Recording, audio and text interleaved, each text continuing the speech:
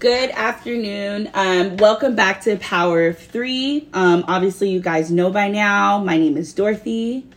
And Sana, Stephanie. And today we have a special guest today. As mentioned in the last episode, we said that we would be bringing on a special guest. That is our adopted mother.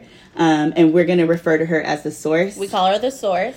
And in this episode, it's not going to really be in sequence. I know we left off living in Ohio and moving back to California, but in this episode, we're just going to let our mom speak freely about her experience, and how she felt, our life came to be when we started living with her, and just from her perspective. So if you have been following along, I want to mention again, this will not be in sequence. This will just be a recap of all the episodes I guess we've already discussed. Because honestly, you guys, after we get back from Ohio, there's no more change for us as far as location goes. No. We stay in a space. Our mom, at the best of her ability, gave us as much stability as she could at 25. So we didn't move around really a lot after we got back from Ohio. That was basically it. So we have no need to continue in this sequential timeline. Mm-hmm. We can kind of just let our mom talk about all the random experiences and things we went through in those 7 to 10 years that we stayed in the hood. And I think it's important too to let her highlight things, because as we start talking in this podcast, Sana mentioned we're going to say appropriate things, and we want her to speak to her own character, kind of, because we don't want her to be judged. And if she is judged, I want her to be able to explain her perspective. We can't speak for anyone, to be completely honest. Yeah, and Stephanie, I know we were talking about this, but this is technically going to be the last timeline story episode we have. Because the rest of the episodes will be talking about topics that affect everyone. And we'll be jumping in and out of our life in those episodes. Because honestly, it's not really anymore. There's a lot of traumatic stuff that's still going to happen in our stories. But we'll bring them up when they relate to the topic. Right. So that's the way you'll be getting the rest of our story. And we didn't think it would do any justice not to have our mother come on the episode for the last timeline story. So I'm so excited for you guys to meet her. I love her soul. Okay, so let's let her start. Well, Stephanie's going to say something about it. I just want to say that this is probably it's going to be one of my favorite episodes, because this lady is everything to us. And she's looking a little grumpy right now, but that's just who she is. No, I'm not. Mom, actually, you want to go ahead and touch on yeah. That's the way to introduce that's them. Actually a good situation right now, especially with the political, not the political climate, the climate as far as women and bodies. Yeah. So, because we're gonna have a whole women and bodies episode. So Mom, why don't you talk? Well, first of all, I'll just kind of help her. As you guys know, I kind of touch bases on this a little bit. I currently reside in Florida. So when I come home, it's usually just to hang with my sisters, my family, or there's some type of family event, or there's tragedy. A funeral. There's never been a family event that she's came up. Not this year. No, last year, Mom's Thanksgiving. And Thanksgiving. This year just was not that. 2020 is definitely canceled. But no, so I'm here in particular now, back home in Cali, because my mother just had a weight loss surgery. You want to go ahead and talk about that, Mom? Are you okay? Comfortable talking about that too, Mom? Because we don't want to put you on the spot. No. Okay.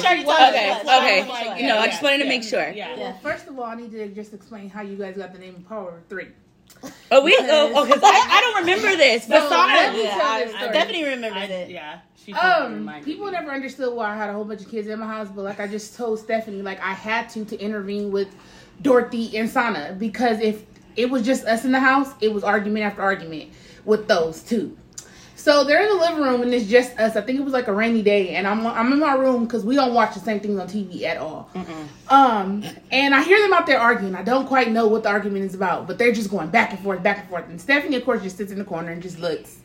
And then I hear Sana say, well, okay, well, fine. We're going to take this to the source. And I'm just like, oh, God. So when they come busting in my room, I want to pretend like I'm asleep, but it's too late because Sana's already screaming. And I'm like, okay, so Dorothy is just going off. She's proving her point. She is proving her point. And then Sana comes with something just random. I don't know.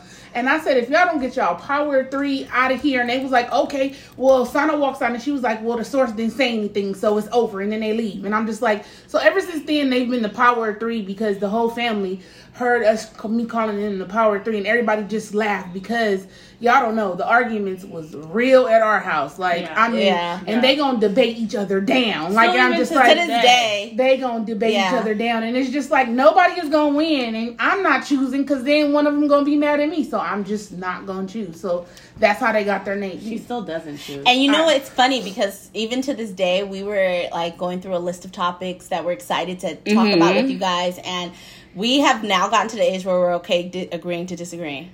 Yeah. But before, me and Dorothy had to have the last word. I mean, I still said yesterday to Sana, what are you talking about? Yeah. But it's it was my just opinion. more from a different perspective that I have because I was living the life she was talking about. If that makes sense. But that's a different. But yeah. That's a different can't wait debate. But debate. But agreeing to disagree is like something we barely learned as adults. Because when we were kids, our mom was right. Like, we would debate to debate. Like, there's not going to be a winner. I still feel we're like just going to debate. Us 3, the power 3, like, sometimes, even I notice with this podcast, it's like, I'm always just kind of like just sitting there, and then like, I figure out when it's okay to jump in. But I think you have opinions. You just don't care either way. Sometimes I don't feel like, but no, I think voice it like. I think me and Sana have a lot of dad in us, and you're like our birth mom. You guys are just very quiet and mellow. And I'm realizing that as we get older, that this is like just who she is. Stephanie, if it's something deeply affects you, then you are like, you do say something. But if it's like an opinion about a hypothetical situation, you have no energy. You don't. You really, to be perfectly honest, you really got to watch the show, because if you watch the show, you would see exactly what I'm talking about. Even when they remade it, like, the two sisters were always arguing and the other one will always just sit back and be like, oh, okay, whatever, because those two ones are just so headstrong. Are we talking about actual Charm? Yeah, watching Charm. They really are like that. They're really like that. Like, so the show, like, that's the only way that I can describe it, because even when they would bring their mother in, who was like dead at the time, but she would come in, she would be sitting there looking at me, looking like me, because I just look sometimes when they argue. Like, I don't Mom know really what to does. say. Like, I don't. Because they're just headstrong. So that's why I had a lot of people in my house all the time. People would never understand that, because they had their own group of friends. And Sana would be with her friends, and Dorothy being with her friends, talking about Sana and her friends. And Stephanie would just be... Or be our cousins. Dorothy being one of my cousins. I really didn't bring my friends over. No, she's talking about like Belinda. Oh, well, that didn't happen until I was like in high school. Like, Oompa and them would be over there with you and y'all. You, her, and Sharky should be in the room talking about everybody. That's what they did. So let's jump into the episode. My surgery. Basically the surgery. Okay, so my weight loss surgery. It's something I've been thinking about for years, just because like I've always had like semi medical issues. I mean, I wouldn't really compare my issues. I never thought my issues were big, because my sister's issues to me were always huge. Yeah. So I didn't compare. I didn't never think that my issues was big. It seemed like everybody in my family thought my issues was big, but I didn't, because naturally I was healthy. Like, is it fair to say that our auntie's medical issues were more life-threatening? Yes. So they overshadowed the little issues you did have concerning your weight? Well, I think that more or less everybody felt like, because I felt like Tranisha's issues were life-threatening, that I didn't care about mine. It wasn't that I didn't care. I just didn't feel like mine were as big. I didn't really think about them. Fair. And not only that, you have to think about it. Like, you're at a point where, that's why you guys' last episode about voting is so true, because that's what I learned at 18. Because at 18, they kicked us off of Medica with our mom, because, my birth mom was also my adopted mom. So we got kicked off of Medica. So at the point, who would care about their medical issues if you can't afford it? Like, come on. If you can't afford it, what can I do? There's nothing I can do but let this go on my credit and keep it moving. And Mom, we also mentioned in previous issues that the way you grew up, you guys were taught to get up and get out there. So at 18, you also had your own apartment. Right. You were already working. And do you agree with that now as your own parent? As a parent, I don't. I agree with the point that some of the things that my mom did do, like making us very, very, we were independent. Mm-hmm. But in some ways, it tortured us, because my mom was educated. She went to Pepperdine. So therefore, I felt like, but she lived in a harsh reality where she came from, the projects of LA. So she made us too independent to the point where we didn't think about college, where that stuff wasn't thought of. Like, only thing that we could think about is getting out of her house and getting on and getting a job. And that's not what you should raise your kids. Your kids need to be raised just like any other family and know that college is an option. But that wasn't for me. And so I put all my eggs in one basket of going to Job Corps, and that didn't work out. And after that, I was just a little bit lost. For the simple fact, like, those when the issues start arising because you're stressed, so high blood pressure does come to you because you're stressed about how I'm going to make my next move. And one kudos I want to give to you, because we said that in another episode too, we said that how our parents made us really independent out of tragedy, but you piggybacked out of that and made us independent in life. And we used to think sometimes think about some of our friends, like, they're not independent enough. Like, they're not. But really, they were doing what they were supposed to be doing, like, worried about school. But I want to also give kudos to you, too, on this one thing, because one of our aunties used to always tell me is, you guys are lucky. Your mom allows you to dream. Our mom didn't, we didn't have that privilege. Yeah, right. You think that the independence when you're younger sucks and it hurts a little bit, but then when you get older, you realize you're kind of grateful. It was okay, but then I think now as an adult, I'm not a parent yet, but I hope I can find the balance. Yeah, where I'm not spoiling my child too much because they also need normalcy. But I'm also making them independent enough where they will figure it out on their own, and if they can't figure it out, then they'll come to me. And that's what you did well, Mom, because you didn't like all of the independence that was placed on you by your mother, so you only gave us half of that, and you allowed us to dream the other half. Well, the thing is because I think that she should have made that. She should have allowed us to dream, because she had 3 girls that have so many big dreams, but we suppressed them because of her wanting us to be independent. So it was just that. I just think it was just because she came from a harsh lifestyle, so she wanted us. She didn't want that for you guys. Yeah. So then after that, you're not, when you're 18, of course, nobody is looking for a career. You're just looking for a job. So with that being said, they didn't have it to where low-end jobs had to give you insurance. So, I worked at Jack in the Box on the beach. They don't have to give me insurance. So when something did happen to me, it was just I go to the emergency room and let that go on my credit and keep it moving. So, I was raised by a traditional mom, and she did cook, but just keep it real. It's a black mom, so, it was black food. It was soul food. Soul food. Let's keep it real. And if it wasn't that, she was more or less independent herself. So she made us very independent. She would give us money and expect us to go out and buy food, because she worked. And as kids, it's 4 of us, alone. We didn't think if she gave us money to buy food, we would go out and buy candy and chips and have a party in the middle of the floor because she wasn't home. So it's just some of those bad habits did, they carried over. Followed you to adulthood. They carried over. And we always helped my mom because she was going through the stage of taking on her sister's kids, which I am also one of her sister's kids, but I'm adopted. So we would always help her. So she gave each and every single one of us a job, and mine was cooking. And when you're about 16, 15, 16, 17, you make up stuff in your head, and because you're cooking for a lot of people. So all the stuff that I would cook, of course, the kids would think it was amazing, but it wasn't the healthiest stuff at all. Yeah. I tried because I started learning stuff and watching TV and try to put healthy stuff in there, but I wasn't thinking about healthy. I was thinking about making sure the food that I'm cooking is good and it's enough for everybody. So, I can say a lot of my size was related to how I grew up. And my family, the good part about that is as we were growing up younger, I didn't really get the low self-esteem stuff from my family. That happened in school because my family really didn't care, especially my birth mom. She didn't give a fuck. She taught my sister everything, and I didn't catch on to that because we were sent to a white school. So after we were sent to a white school, I thought that being big and black was just the epitome of evil, and if you were that, you weren't gonna make it in this world. So which counters with colorism. Yeah, correct, basically. correct. So with my weight, it's always been in the background, but because I didn't want to bring back the whole stage when I went through when I was in high school, when I was about y'all age. That's why I raised y'all to held y'all head so high. Because when I was in high school, I walked around high school with a black jacket on all the time, thinking that if I wore that black jacket all the time, I was invisible. And I had basically had a mental breakdown in the middle of the floor with my mom, and that's when she knew something was wrong, because she didn't really pay attention to me because we were the older kids and we already had 6 little kids, so it was a lot for her. But then she seen something was wrong because living in freaking Encanto, of course, dogs. I got chased by a dog and he took my jacket, and I didn't care about nothing else. But he took my jacket, and I got on the floor and was crying like I just fell out. And so my mom just had to rush to Fan Bam and just get another jacket because I was not having it.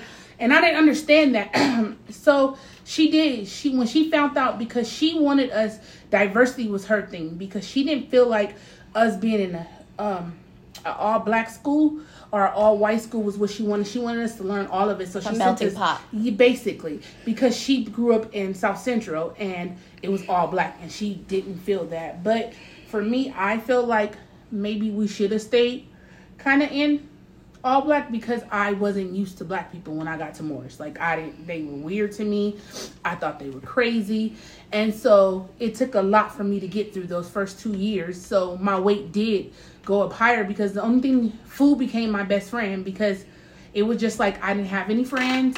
As our siblings, we would always go back to Escondido because that was all we knew. So every weekend, all we looked forward to was getting back to Escondido to our best friends. That was it. So would you say that all of that is on top of the stress and then just carrying all that stuff around for years is what helped you make your decision to get the surgery? I would say that, and then I think some of the negativity from my family, to be perfectly honest. I can't blame it all on them, because we kind of learned everything. You kind of learn everything on your own in our family. It wasn't like we were deeply rooted, because our roots are in Houston. We're the only people that's in California.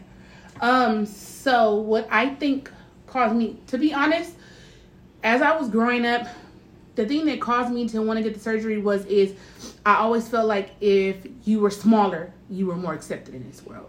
I felt like me being bigger, I wasn't accepted. And as good as a person as everybody said I was, I felt like I wasn't accepted. So that was one of the main reasons this time around why I really forced myself to get it, because at first I was already losing weight. I had decided to get a personal trainer, and she's great. And I found out that intermediate fasting worked for me. So I was losing weight, and plus, as an adult, my palate changed. So I was eating stuff that I wouldn't eat before. I know, I just heard you salmon the other day. Dorothy had her eating at Trader Joe's. She was eating very clean. She's definitely eating way more clean. I think the only thing mom is working on now is portions, but that surgery is going to change that. Yeah, and the sugar. Sugar. I think the reason why I got it this time around is because my sister, unfortunately, she did pass away, and I don't think it had anything to do with her weight. No, it didn't. Let's make that very clear. Because that's a narrative that has been happening in the family. If anybody goes to the hospital and they're overweight, but medically, it had nothing to do with her weight. So the biggest thing is I sat back and I realized things start going out of control for me. That's one of the reasons why I got a personal trainer, and I did start doing intermittent fasting, because I went to the doctor, and my doctor, for the first time in years, because I have type 2 diabetes, and the first time in years, it went out of control. He was just what's going on? And it wasn't that I was, it wasn't the fact that I was eating more sweets. It was the fact you got to realize that I work at 1 p.m. Yeah. And sometimes I had decided that I was just going to do overtime, because when I do overtime in my job, I overthink things, and that's just a part of my anxiety and my depression as well. And so I felt like if I was at work from 1, I might as well do overtime till 5 a.m., which my kids didn't agree with. And I'm eating all those times. So I'm eating within those time periods. So that's 1 to 5 a.m. and I'm just eating whatever I want. Habits, yeah. And so, they bring us, because the overnights do get lunch, our job does provide lunch. So whatever it is, and most of the time it's a sandwich and some Doritos, any kind of chips, and some apples, and even though it's a balanced meal, it's not balanced for that time of the night, and it's carbs. So that he was so scared that they had put me on insulin. So that scared me first. So it was insulin once a week. And then my blood pressure went high. So everything just started going out of control. And I didn't tell nobody. I was just like, let me just deal with it myself. Because I don't like to tell people stuff because I don't like nobody telling me anything. I know I can do it. But I know that sometimes people are telling me stuff out of the kindness of their heart. But sometimes I'm the kind of person I don't need anybody else to be putting me down. That's the whole thing is because I put myself down more than anybody else. I got that on lock. And I don't need, if I'm venting to you, I just need you to listen. That's the kind of person that I am. So then after I decided, look, let me fix this because I don't want to die. Like, I don't want to die until it's my time. I'm one of those people that I believe that everything is on God's timing. With death. So I was just like, let me just fix this. So, but this time around why I went through it is because I sat here and I was just like, I feel like God has me on this earth for a bigger plan. And I'm like, I've raised like some of you guys' friends, kids as my grandkids. And I call them my grandkids, but I'm just like, who wouldn't want to be around to see my own grandkids? So everybody asked me why I got the surgery. I didn't get it for myself. I got it because I want to stick around for the people that I love. Because to be honest, now that I'm going through it, like everything that's going on, I hate that I got it. But it's a mindset because like people need to, I feel like, in my honest opinion, people need to be educated about the parts that that is not gonna be easy. This stage right now is not easy. Like, not easy. Like every day I kind of wake up, I just kind of wake up more depressed every day. But I'm just trying to push through everything and get through it because this is a decision that I made for myself. Yes, Mom. And it was to get healthy because I want to be around for my grandkids. But it's just the fact that it's hard in life. Like, I didn't ask to be this way. I didn't ask to be unhealthy, but it's something that I have to push through. Yeah. So I'm going to continue to push through it. But I tell we're people, here like, to support you. Right. That's the good thing. You're not doing this. Yeah. And I do want to leave off on a positive note though with this, Mom. It is officially 3 weeks going in since you've had this surgery. And to our listeners, she's 30 pounds lighter, which is absolutely amazing. Right. No, and then on top of that, the doctor told us that she will no longer probably have to be on her high blood pressure medicine, and he's already I think it's her important, like, insulin. to... Because those are amazing things. Me and my husband, we actually live with my mom. We moved in a year ago to save for a home. And so I've seen more than my sisters, like a timeline of things. Yeah. And I think the last 4 months have probably been her hardest 4 months because I don't want to tell too much, but she's been through a breakup. And then right after a breakup, like a few weeks later, her sister passed.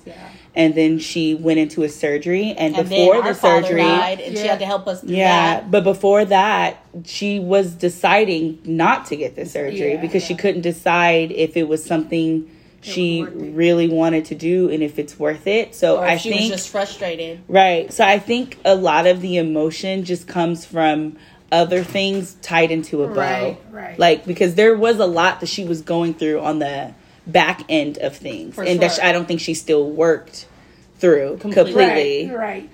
I mean, I understand that, I get it, and I sit back, and I think one of the big things that helped me through it all is, I don't know, I think it was you guys' brother that said it, but it's blessings and bullshit. Yeah. To be honest, like everything came with, it's a blessing, but it comes with a whole bunch of bullshit, and you gotta decipher yourself through the bullshit and just keep it moving, to be honest. So with that being said, like it's gonna be a fight, and it's gonna be another fight of my life, but I ain't gonna have no choice but for it to get better because I got stuff to live for. And it's just been hard, you know? I would think you would say to the listeners who are contemplating, what is the name of your surgery? The gastric sleeve. What would you say to them? Because you've already got it. Just to leave it off on this part so they know that you're not completely against it. Do your research and make sure you have a support system. That's what I would say to them, is make sure, because you guys wasn't going to let me do it without doing my research. So what I did is we stopped her for like 5 years. I researched the medical parts, all that. I didn't research the parts where, like me, I wound up having bacteria. So I didn't research those things that can happen, and I really didn't research the nausea. And I can tell you, to be perfectly honest. If you're a mother, you got this. As you can see, my children are adopted, so I've never been through the mother stage, but a lot of my friends are kind of laughing, but also caring about me at the same time because they already been through the mother stage. So they're like, girl, I went through this for 9 months. And I'm just like, oh, okay. Well, I guess this is God's way of showing me what it feels like to have a baby because But also, it's some crazy. mothers, just to play devil's advocate, people's experience are not going to be your experience. So just because you carried a baby for 9 months, that doesn't mean that this is less painful. Oh, yeah. Because I've seen you throw up every single day. I've seen you be in more pain than people I've known that had babies, that carried children for 9 months. I've seen beautiful pregnancies. I've seen hard pregnancies. So I just think that everyone has a different experience in anything. Right. No one's experience is going to be the same in this life. Right. True. And piggybacking off of what Mom said, support needs to be real in your life before you make any big decision that is life altering. Also, making sure you have some type of faith, whether you're spiritual or religious. Whatever it is. Right. Also, making sure your environment is peaceful, because if the shit around you is stressful, you're going to feel stressed all the time. All the time. And I mean, that's the luckiest thing that I'm stressed over school because I am still in school. But other than that, like, I'm not too much stressed. Of course, my job. So, Mom, how would you say, jumping into just one experience, how would you say Stephanie's behavior was when she met? Because our listeners already listen to our podcast, so they know some of the stories already that we discussed. And I just want to know, how would you say Stephanie's behavior and how frantic she was when she came to you and told you that we had a situation going on with our birth mom? Because I know she mentioned you guys went to lunch. Yeah, it's just, the fact is just, when I first met Stephanie and Sana, which was on Etta Street, you guys' personality was big and they were bubbly. Like, it was Home Avenue. That was Home Avenue? We met you on Home Avenue. But I got more involved with you guys. On Like, I found out who you guys was on Etta Street. That's true. Because, I never knew that they lived in the shelter. Like, that was crazy to me because of how positive they was and how much they wanted to come around, because I did always have kids, because I felt like I gave kids a safe zone just to sit there. I never let no kids do drugs in front of me, drink in front of me. All they did was eat, talk, and clown. So, I mean, when Stephanie gave me that call, because I thought everything was fine. So I didn't think that nothing was going on, and I had already moved in with like a roommate per se. And then I went back to my mom's house because things just wasn't working out with my roommate. And then, this is when you had that surgery, right? Yeah, on my toes. Acting crazy, my toes got ran over by a school bus. But yeah, people still like, how does that even happen? It didn't even hurt because I didn't even realize it happened. But anyways, so Stephanie called me, and I was off work. I had a fantastic job. So I was off work, and she asked me if I could meet her downtown, and I'm not thinking nothing of it.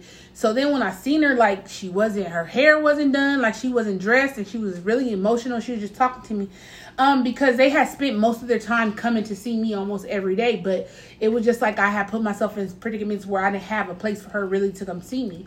So I was just thinking they was doing fine, because, at the time we had MySpace, so they weren't put their life on MySpace, but I thought that everything was fine because Sana's MySpace was still popping. Like, so I didn't think nothing of it.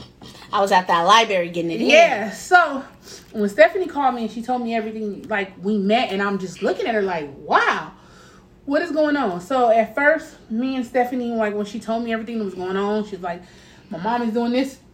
It kind of shocked me because I didn't have a bad relationship with y'all mom. Y'all mom would come over. We had a couple of singers in Bomb Squad, because when we had to perform at Del Mar Fair, we had to do a whole show, put on a whole program. So, she would come over and give our two singers lessons to make sure that their voices was ready for the show. And I never had a problem with her. Like, I thought she was a good mom because y'all was G'd up, like, living in the shelter. So when I seen Stephanie, I was like, oh, something got to be wrong. Like, because I ain't never seen Stephanie look like that. So me and Stephanie went walking around, and we went looking at like little places in San Diego. They have like these hotels that you can have for monthly. So I was just like, all right, well, I'll just get like a hotel for like a month until I figure things out. And so we went looking, but at the time they were all full. So I went to my sister's house. I went to go talk to my sister, and I was telling her, because we was both with our mom, like, what was going on, and she was worried.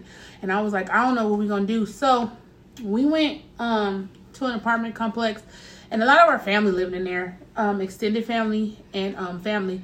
So we were already approved for the apartment, but, like, the things that I heard about the apartment, like, I didn't want it. But once I found out how bad Stephanie was doing, and then Sana turned around and called me and told me that one of the shelters she was living in put her on 3 days on, 3 days out. And I was like, wait, what do you mean? How they gonna put you out for 3 days? You ain't got nowhere to go. You're a kid. So I went and told my sister, I don't care what she's doing. I'm going to sign up for the apartment. So me and my sister went and signed up for the apartment. We moved in, and I got my foster care license. And the girls were, like, you know, kind of doing their own thing. And I was supposed to get a set of siblings, foster kids, but I didn't take them because Stephanie found out that I moved into the apartment, and Stephanie came in first. So what happened is I still had enough room in my apartment to actually take on the two foster kids, but I decided against it because I was just like, wait. So Stephanie started telling the truth about what was going on with her mom and what was going on with Sana.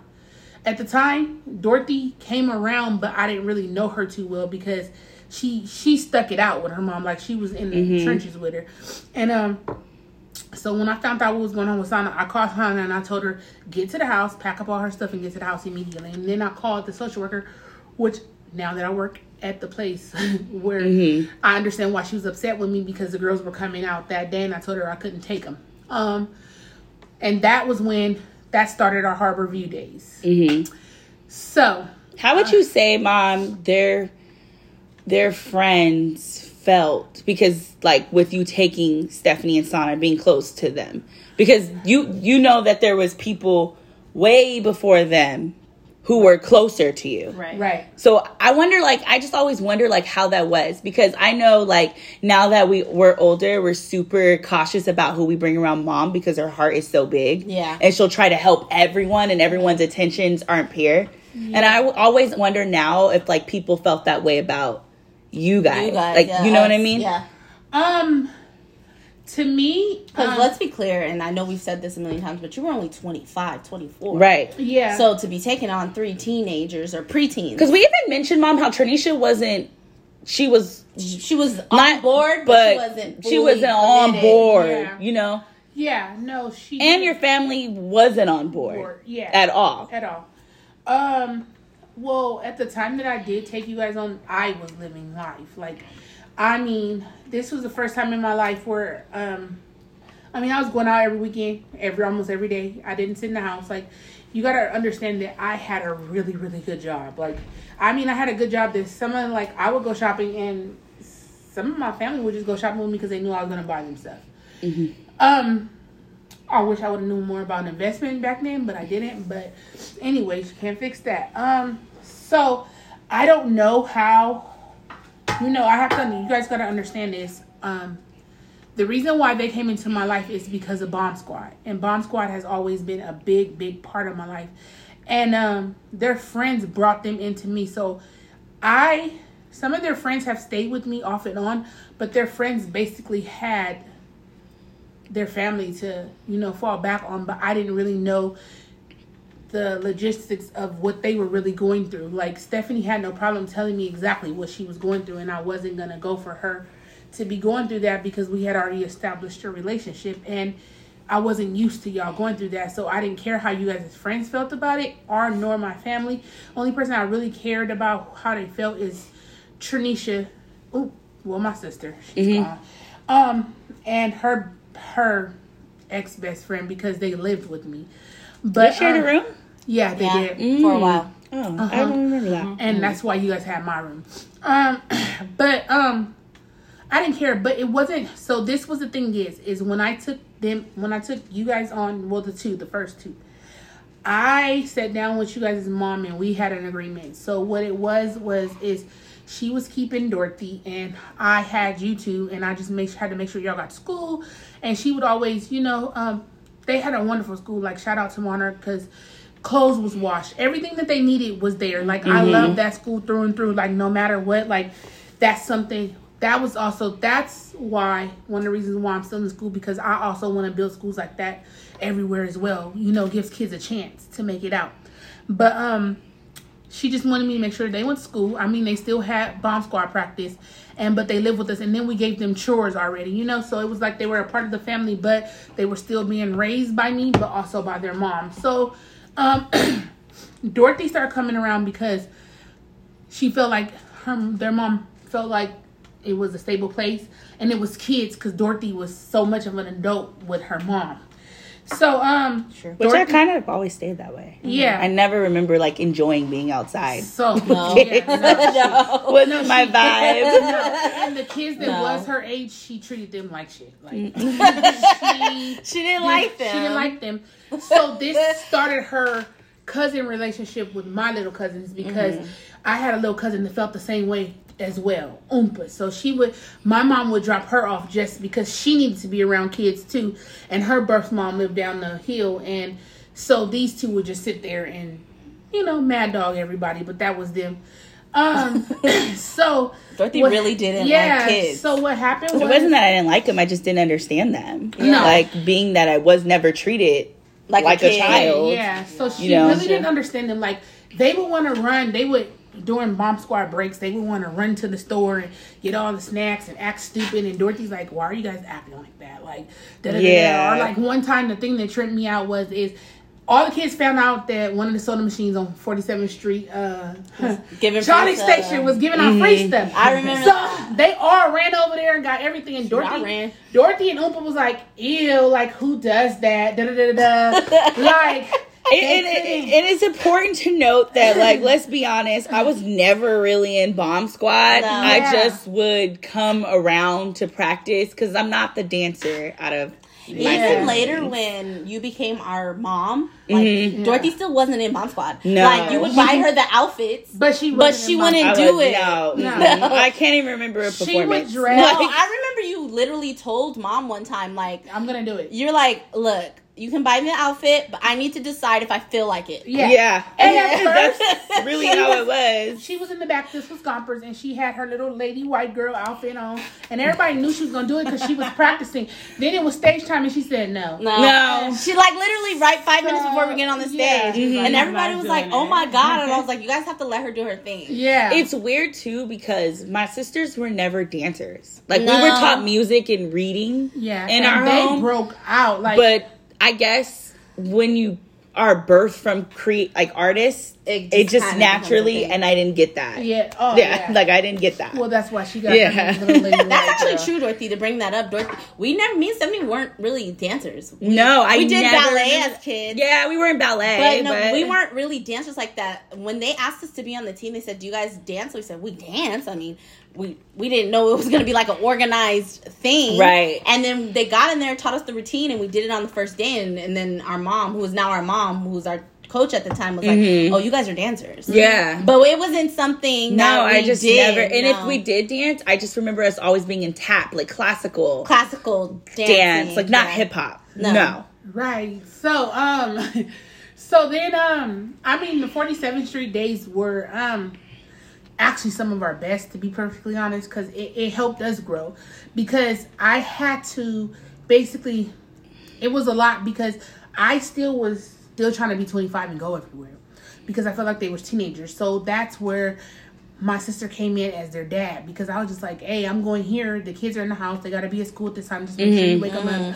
And it was a transition stage for me, because I had to transition from being their coach, their friend, to being. But also, Mom, in all fairness, we didn't move in as your children. Yeah. So you weren't really obligated to take care of us. And I know you say sometimes you wish you would have did things differently. But in that beginning stage, you technically weren't our parent. Right. We just lived there. Yeah. So it was and I know there's things and you'll get into that, but there's moments where you say you wish you would have parented differently. Right. But you were 25. Yeah. I'm 29 now, and I can't imagine having 3 kids. Right. I'm 30 and I'm barely thinking about it. So it's to take on 3 preteens who had already been through so much traumatic stuff. Yeah. You know? And then I note this in almost every episode, but later on you end up sending us to therapy. So your parenting skills evolved over time. Yes. So then I mean, this is the way that Dorothy got there, is because Dorothy would only come by on the weekends. That was fine. So true. We would only see Dorothy on the weekends. And probably only to see us. I think, maybe. Yeah. We would only see her on the weekends. So then her mom called and she was like, Dorothy's birthday is coming up. And I'm like, oh, okay. I remember none of this, by the way. I don't know. I feel like I'm starting to block out. I said, Stephanie. Yeah, I don't remember any of this. So what do you want me to do? And she was just like, I think she needs a party with kids. And I don't know.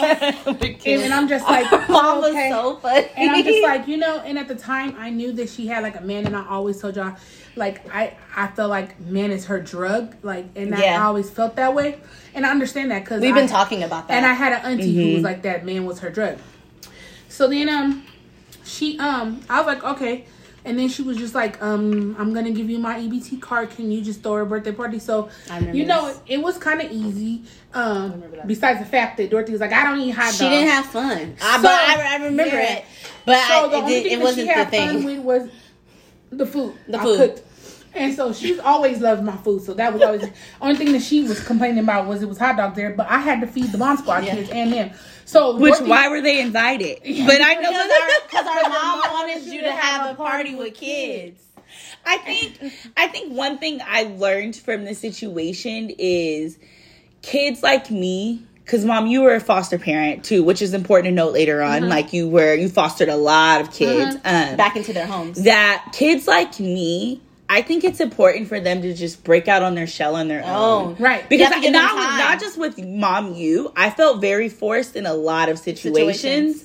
And I feel like maybe if I just, not felt like I had to hang out with people or had to be somewhere or had to do something, I probably would have found my way a lot earlier because I really didn't feel like who I was supposed to be until like my freshman year of high school. Yeah. Like I didn't feel like I knew who you were. I was. You weren't you didn't get those developmental skills early on like a lot of people do. No. And it's important to know, and I want to note this, Dorothy didn't hate other kids. No. It was even me. Like, it was just she. Most of our fights would be I would want to play with her and she wouldn't want to play with me. Right. This is just who she is. This is just who she was. Like, I don't even watch cartoons. No. Like, as an adult, I think that's so childish. She won't, cause you know how, like, you're an adult and you go back and, like, one of your favorite cartoons come on the TV and you're like, oh my God, you're nostalgic about it. That's like and you watch it. Dorothy has her. none of those those are not things that happen for No. I would go do other things. I would read. Or remember from the episode 2 where we were telling you guys that our parents got in a fight and we ran away and Dorothy packed her CDs. She literally packed her CDs. Like, music. That's what she did. That's her outlet. She would sit in a room and listen to music. And I'm still low key the same way. It's just a different vibe. Like, I'm not gonna lie. Sometimes I'm like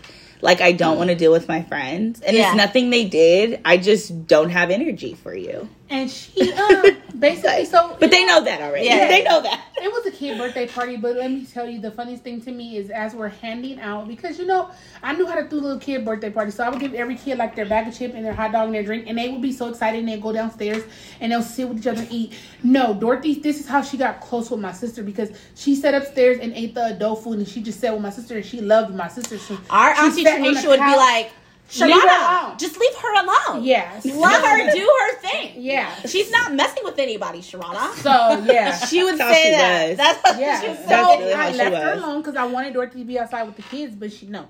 So she sat up there and she's eating fried chicken, spaghetti, and salad, and she's chilling because she's not going to eat that hot Which dog. I never knew that fried chicken and spaghetti, I guess it's a Cali thing. Yeah. Because everyone thinks it's crazy when we go home and they're like, what? Even Terrell thought that was crazy, though. He had never heard of that. Yeah, so she was just eating her food, and then, she did her cake thing, and then, which I think was a shocker for you, because Sharana could take us, our mom, she could take us to a restaurant and I would eat off the kids' menu. I couldn't with Dorothy. But Dorothy would be like, oh no. Yeah. I don't know. I still to this day, they need to change the kid menu because not everybody wants grilled cheese or peanut butter and jelly sandwich. Like, some kids want salmon and broccoli and rice. And she was just saying.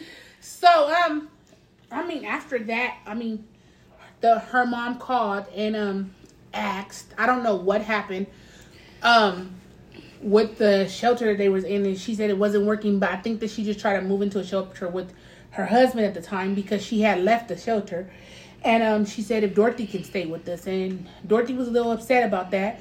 But very, yeah, understandably though, like to have been with my mom my whole life, and then to be with a stranger, because that's what it felt like. And it wasn't even your choice. For me and Stephanie, we had got away from mom because she was driving right. It wasn't your choice. You weren't ready to get away from her. No, like mom decided to put you I away. wish mom would have done a few more fuck things so and that I could have been frustrated with right, because I felt like the fact that it wasn't my choice, I just hated. That's when I started hating San Diego. Yeah. I think, like I was more out of everyone. And I mentioned this in the last story. Like Sana's depression started in Ohio. Mm-hmm. Mine started way before that. I think I'm starting to realize it started when mom like forcibly sent me. Mm-hmm. Well, I would say that's fair. And I would say, just to clarify that, like, I don't think my depression started in Ohio. It started in storefront. Oh, it started in storefront. Because all the traumatic stuff. But because it was so traumatic, I just had to find a way to push through. Mm-hmm. I think it came out. In Ohio. Yeah. Yeah, and Stephanie just never really... No, I think we can't say that we weren't all depressed. I'm asking her. I think for me, like...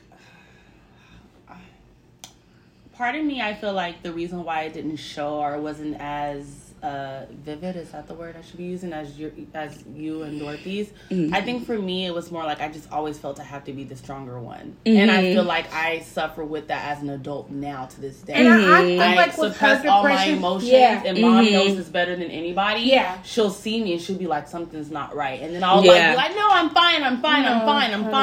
And then I don't know, I guess my fucking bus was late. You just have a better game face than me. Not only that, I think break down. Stephanie is like, hers wasn't like you guys' depression. It can go on for a while. With hers, she'll hold it in, and then if she breaks down, she's fine. And also, she's one of those people. As long as she feels love, she's all right. Yeah. So that helps. It wasn't that your mom stopped loving her at a certain point. I can tell.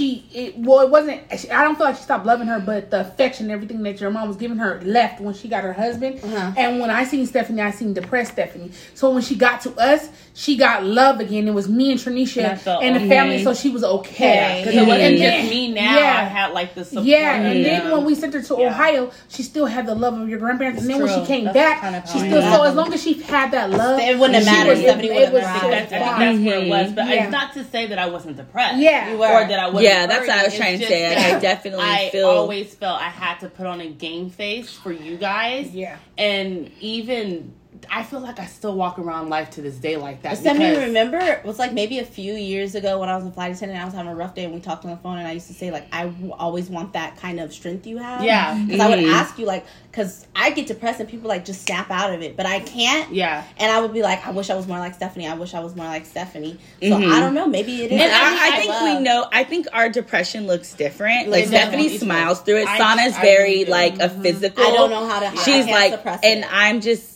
You will never know. Like, you'll know that I'm going through something, but I'm not going to tell you till like 2 years until like she it's might not over. Talk to you, but you don't. Because I don't like people to pity me. Mm-hmm. Yeah. Like, and I try to be like very, very, very strong, and so like when I'm depressed, it's like I know, I already look at it from a psychological thing. Nothing you can tell me can get me out of this. I have to pull myself up out this bitch on my own. So what's the point of talking to someone about it? Because that's one thing I do agree with Mom a little bit on. Some people are capable of making you feel more worse than you felt originally. So sometimes it's just pointless. I think that the thing that helped with your depression is around this time. So then you got forced to live with us. I mean, me and you weren't really close because like, I didn't really know you. Mm-hmm. And then you got really close with Tranisha. And then it came time for us to give you chores and stuff. And this was stuff that you didn't know about.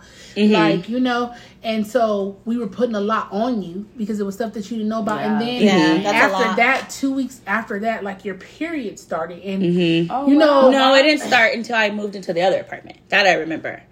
No, it was that apartment because you guys. It was 42. Because that's when we called Mom. Yeah, and her phone was disconnected. No. I I started my period when I lived in St. Vincent. I started my period and I just didn't have tampons. Oh, okay. Pads, Okay. yeah. Okay. I had already started my period at like 10. We 10 didn't and a half, like we 11. didn't know that. Okay, yeah. Yeah, so I was like, oh my God, Dorothy started her They period. thought She that don't you have had her just mom. started. Mm-hmm. Because you were so young. No, I had already had it. Because I didn't get my period till 13. I got mine at like 11 and a half. So we got ours the same year. Mm-hmm. Which is crazy. Mm-hmm. So then we called her and the phone was off. I mean, the EBT was still working and everything, so she was still doing what she needed to do on that part, but her phone was off, so there was no way we can get in contact with her. Mm-hmm. So, I mean, then I just started spending my money and I just went and got it. So then what happened is, you know, we went on with life and school, like, this was around April, May, and I kind of think that it was kind of like some hateration stuff involved in it, but you know, Bomb Squad was getting done with their performances and we was getting ready for Delmar Fair season. Mm-hmm. And this is when I found out that actually Dorothy can sing, and I just asked her if she wanted to sing at the Delmar Fair. She said, I'll think about it, but she was practicing for it. And then I'll think about it. So we had one of the kids that brought you guys into Bomb Squad, who was like family, and then we had one of my little cousins over there, and they were just talking to you, and you guys were, and I guess they were just talking about like how like people were poor, and you guys were like, no, we have grandparents that have money and da da da da, and then one of my family members took it upon themselves like a couple of weeks later to call you guys as grandparents and tell them everything that was going on without my knowledge. Like, I didn't have a problem because the only thing that I was still cordial with you guys' mom. Whenever because even though she didn't have a phone, she would pop up. She would pop up. Like she would pop up, like even if it cut down on once a month, she would pop up. And then so I mean, I didn't feel like I had an issue with her because I felt like she, as long as her kids was in a safe place, she was fine. So that was the thing that I felt with her. So when the call came from about your grandparents, the grandparents said, we're getting our grandkids and da-da-da-da-da. And I'm young, so I don't know what to do. Like, I know, I don't know. Can we just speak on the person who let them call Kasana? Remember, we like to play devil's advocate on the show. Yeah. I don't know if the person now as an adult, right? I don't know if that came from a hateration, right? Thing. Now let's not say that person's name, by the way. No, we're not. I know you and Pomo. Now as an adult, because we do need to speak to her character. If I was an adult in that situation, as our cousin was, and I seen 3 girls who technically you weren't taking responsibility for because we still had a parent. Mm-hmm. And that parent was acting irresponsibly. Right. And not coming around for weeks. And then I find out that they have somebody with the financial means to help out. Yeah, I would have called them. I don't even think she was trying to get them to take us. I think she was giving them a fair shake. Like, Stephanie, can you step up? Remember when you were talking about this story, you said that she originally just called them for money. Mm-hmm. Like, can you send my cousin some money to help with the kids? Not realizing they're not those type of people. Not realizing that they're the kind of people, like, if we're going to send money, we might as well just send for them. Yeah. You know, so I don't think, now as an adult, I can see how you felt like that at the time, because even maybe you should have been looped in. You weren't our mom. You started looking at us like your responsibility. Yeah. Maybe at the time it felt painful for you, but now as an adult, playing devil's advocate, I do feel like that she made that call from the good place.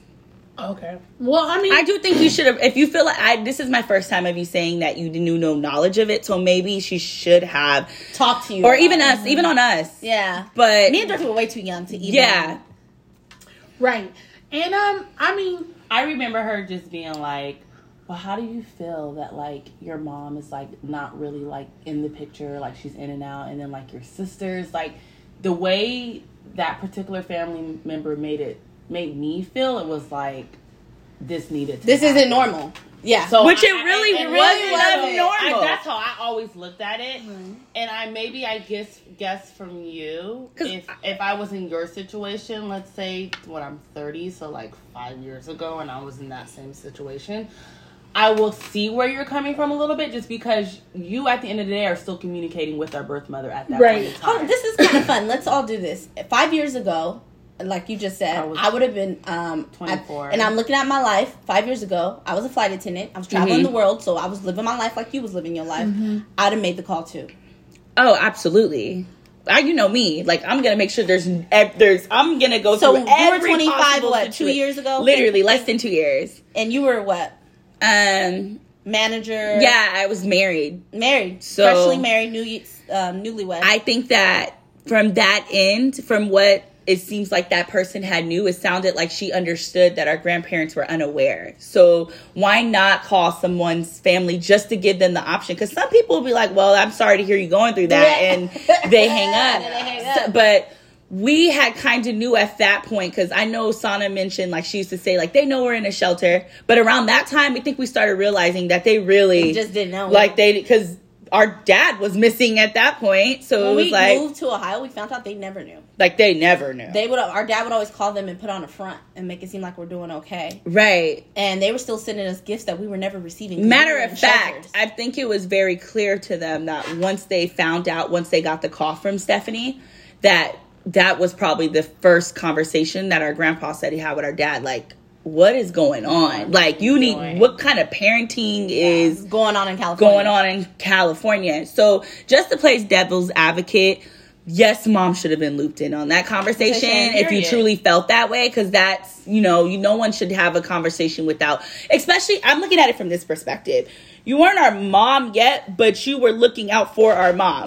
So she probably should have known, because the way our mom found out we were in Ohio wasn't a good... It was kind of mean to her, too. To ask you the same question, since we all answered it. Can I say your age? Mm-hmm. You're 40 now. Looking back, 41. 41. I'm 40 for the rest of my life. She's 40 for the rest of her life. You're 40 now. Mm-hmm. Looking back to you as 25. Same situation. Would you have made the call? To be perfectly honest, no, because of the relationship that I had with your mom. I felt like as a mom, you were trying to be loyal to her mom. It was her decision to say where her kids wanted to go. So when she called me, freaking out, and I'm just... Oh, can you talk about that, please? Okay. Because we want them to know how our mom felt abandoning us. Like, she didn't feel good about it. Yeah. So after that phone call was made, the grandparents, about 2 weeks later, sent for the girls, and all I could do was just send them. Like, so we went to church, because I was in church, because I was really into church because I love my pastor, and then my kids started loving my pastor and our first lady, and so we went to church. It was like the day before they left, and we all took pictures. Like, everybody, all my friends brought their kids over, well, people I thought was my friends, not my friends, but they they brought their kids over because my kids were in love with them. That we were taking pictures. They got the girls got their hair done. All their little bomb squad friends came over to say bye, and then that was it. About what? So then they were gone. It was about a week later. So I went back to out in the streets. Forget it. And, it was a part of dealing with my pain, but it wasn't the pain. I knew I was gonna miss him, but it was a pain of like knowing, like, dang, and what is their mom gonna say? Because we want people to know that she didn't feel when good she about found out that we were gone, she was not really happy about it at all. I was just waiting for her to pop up because she didn't. She have a phone. She have a phone, but I don't know. She got a phone, so my number has never changed. I've had the same phone number since about 22. 2001? Yeah, before then. Before then. No, 2000. Yeah, 2001. Yeah, 2001. Mm-hmm. So I had the same phone since 2001. That's a long ass time. So no, 2004 to be exact, because I had the little flip phone. Okay.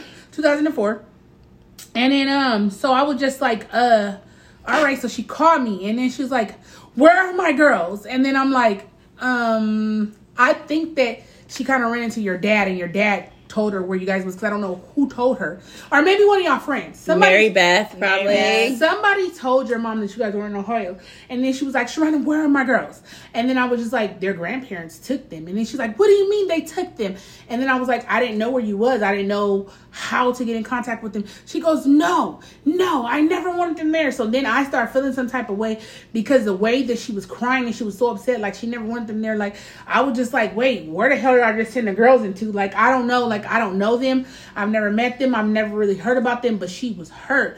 And then she was like, "Sharona, I can't believe you did this." I said, "What did you want me to do? Like, I can't fight them. I'm not family." Like, I was like, And then she was like, no, you are family. You could have fought them. And I'm just like, no, technically I'm not family. So she was very upset. So then she just hung up the phone in my face.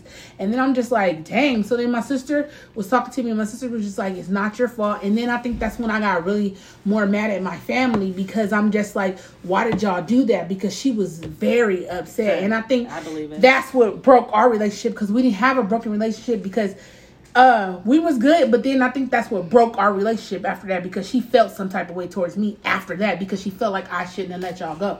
But I had to let y'all go. I had no choice. I realize I get that from our mom, though. Like, when I'm angry, like my birth mom, like, our mom's cutoff game is very strong. She got mad at our dad, and even though her band members were so good to her, the ones that were, she stopped talking to all of them. Like, when I'm done with one person, one band, one sound. Best friends for like 15 years. I literally think mom created the one band, one sound movement. Well, I'm done with you. I'm done with the whole fucking band. Because it's fair to say that our birth mom, she never spoke to you again. No.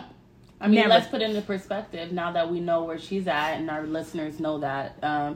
I think we mentioned briefly that you reached out to her on. And she still hasn't written you back. No, and imagine our other warrior, auntie warrior, who reached out to her, and that was like her everything. She didn't even reach out to her. Right. So, she was very, very upset about that. But the only thing that upset me is because I took on her thoughts of you guys as grandparents.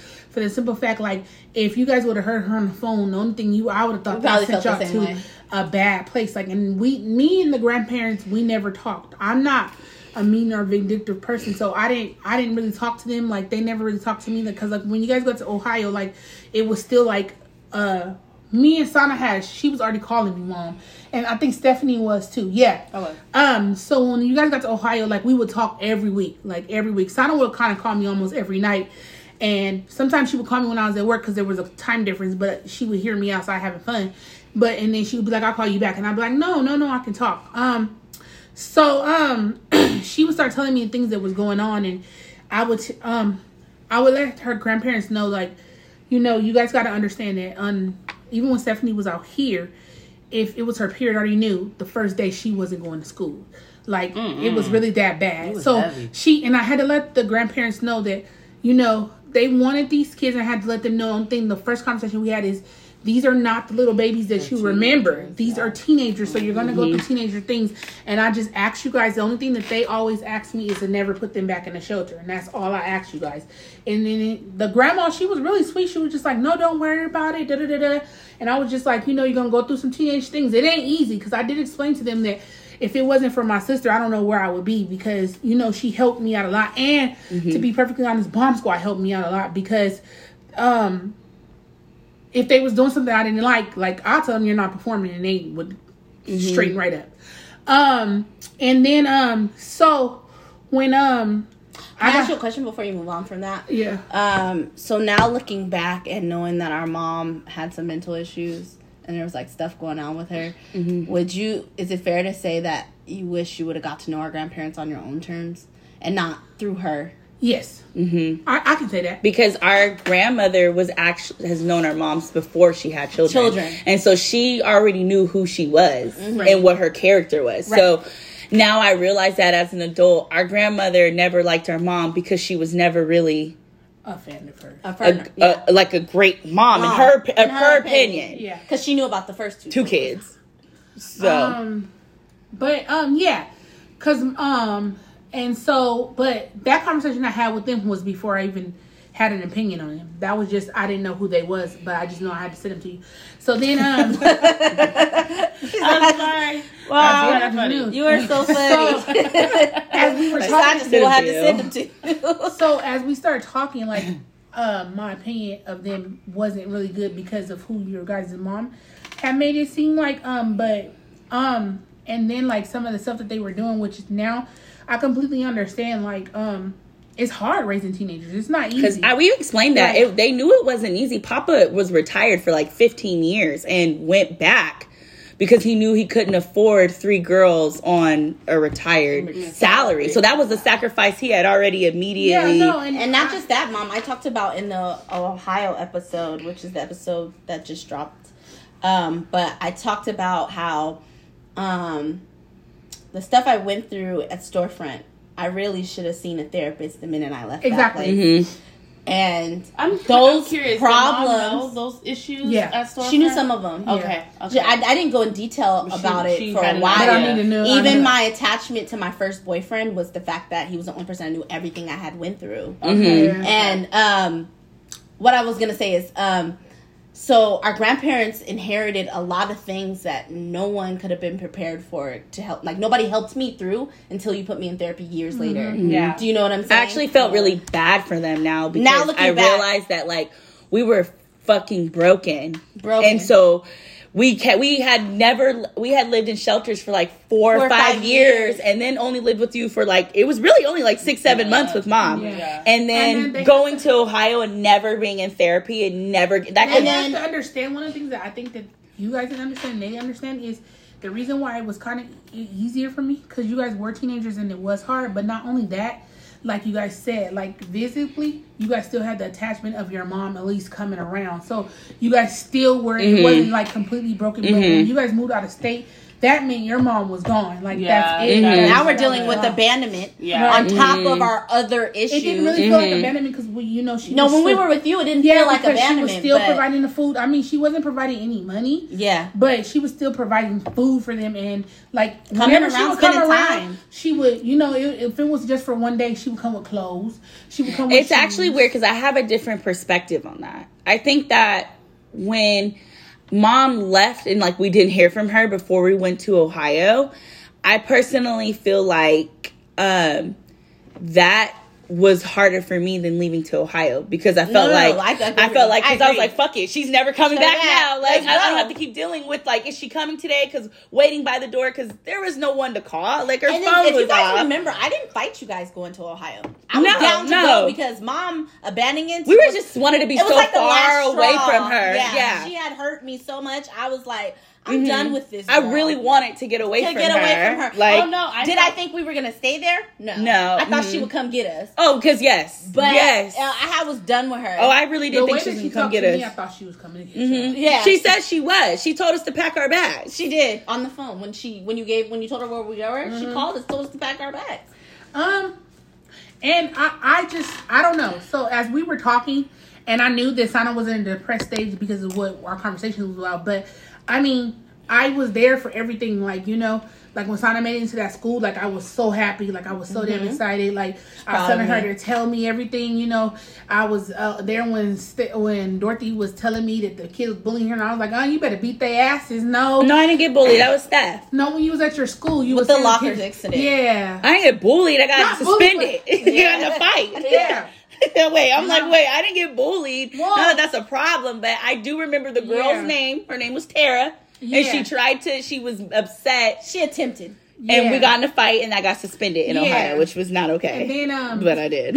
Yeah. And, I mean, to me, like, listening to the wonderful things like you guys, the Winter Room and Skyline Chili, like, everything sounded like great to me. I told you I had a Sweet 16. Yeah. So I was just like, oh, wow. It was definitely the most stable we had been since Spring Valley. Yeah. Financially. Because Spring Valley, we never talk about our parents being like, we only talk about one season of mom being broke, but in the 3-4 years that we lived there, it felt normal childhood. Like, I would be on my Razor scooter and it felt normal, I guess, whatever that is, because our normal is not normal, but it felt like, okay, we don't have to worry about where we're gonna sleep tonight, food, rent, because at that time, like, and that's why I said it's good that mom's on the podcast, because at that time it wasn't like Sharana was responsible for taking care of us when we left. Mom was that was the reason why we left, because our mom stopped showing up. But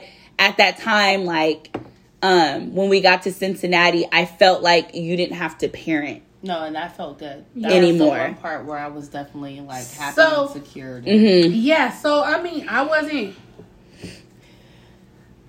So then it was after. So to me, I didn't. To be honest, like, yes, I had an opinion on him, but I couldn't really have an opinion on him because all the good stuff you guys were telling me. Like, you was like, "Mom, we're going swimming." Like, I was getting pictures. Like, it was still like, like the co-parent thing. Like, I wasn't really tripping because it was like the summertime and. Summer, it went from summer to winter to you guys being in school and everything. And I was just like, all right. So, and I was still, I was young. So it didn't matter to me. Like, I was just like, shit. You started getting used to the idea of us living there. Yeah. So then, what happened was, it was just me and my sister. And I had my foster care license. So I was just like, I should just start doing foster. Because I had got used to being a parent. And I told Tranisha, I was like, this is fun. And she was like, a little bit. And then I was just like, only person she told me I only miss Dorothy. And I was just like, oh, all right. It's funny. Whatever. And I argued with her. Yeah. Sana was she was headstrong. weird. And Stephanie really was in the background. Like, she was more or less under me. Yeah. Like, wherever I was at is where Stephanie was at. Basically. Sana was headstrong. She was all around the place. She was flying. Sana wanted to be an adult so bad that she knew. I told her she couldn't go. She knew. I told her she couldn't go this far. She couldn't go. She was used to taking care of herself, so she thought she could get on the trolley and go over. Which is exactly why I think that when we came back to Ohio from California, I don't know, it's on, and you stop me if I'm wrong. I think when you thought we were coming back to Sharon, I think you thought like, okay, I'm gonna stay a monarch. I'm gonna be, be independent again. Yeah, no, because honestly, the problems that were happening in Ohio happened in California. And I remember the conversation Mom's talking about when she said I called her and I told her about the 3 and 3. I told her, I was like, I'm about to get emancipated. Like, I was like, considering emancipation. She wanted to so bad. Because I was like, there's no way I should be living on the street with a mom. Like, I might as well just get emancipated. Right, and so then she did things like, the reason, which was weird is that I found out that me and Simon was close because she would be like, they had a curfew already, but she would just feel like she was an adult if she walked down the hill to my auntie's house and just sat there with them.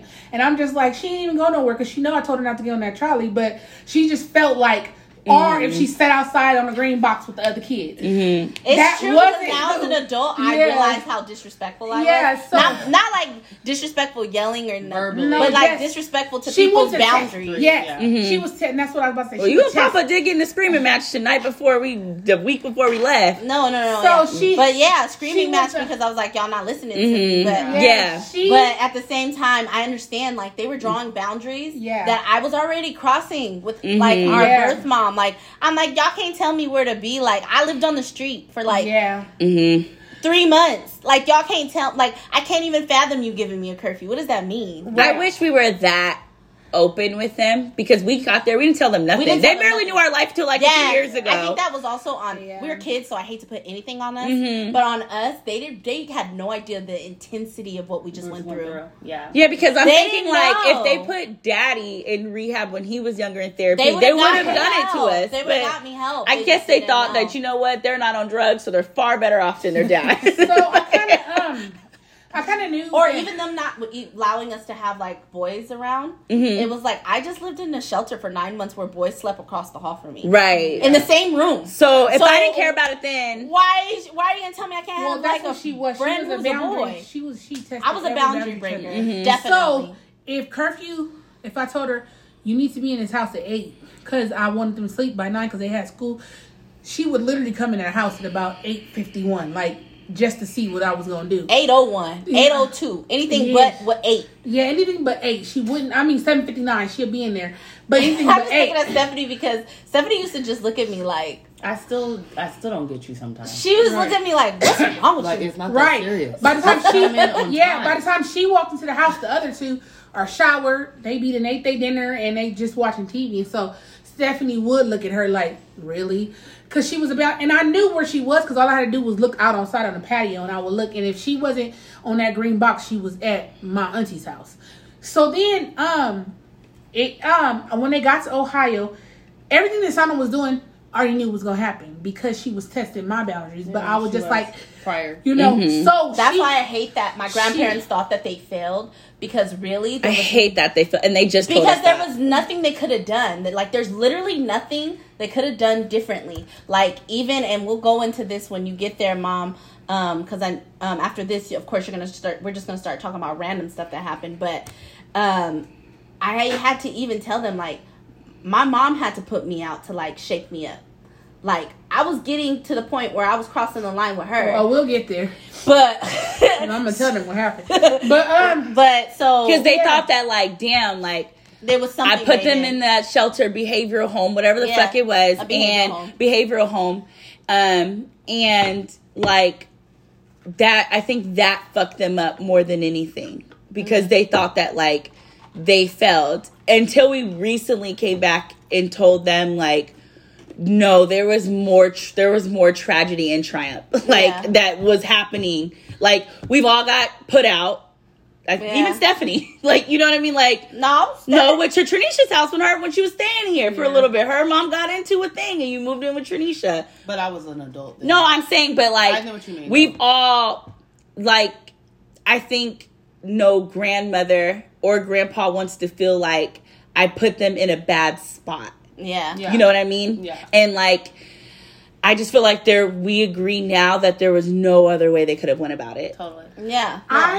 So we had to, when I had to figure it out my own. And what they didn't realize or they didn't know is every time something was happening, I was disciplining Sana on the phone. So she'd be on the phone crying because everything that they were telling me, I'm like, what the fuck you mean you're not going to school? Get your ass up and go to school. That's not, like, I was always on the phone disciplining her. Like, I didn't have nothing to discipline Stephanie about because I told her, I said, you need to explain to them that how bad your period is. But Sana would get on the phone and tell me what's going on, and I was disciplining her. And she would always be like, no, Mom, da-da-da-da. No. I said, don't disrespect them. So then the day when this happened, when I got the phone call, it was fine with me because Tammy had already told me that it was okay to file them on my taxes because she just like, you had helped me, just file them. So I had filed them on taxes, and anytime I filed them on taxes, like, I took care of them.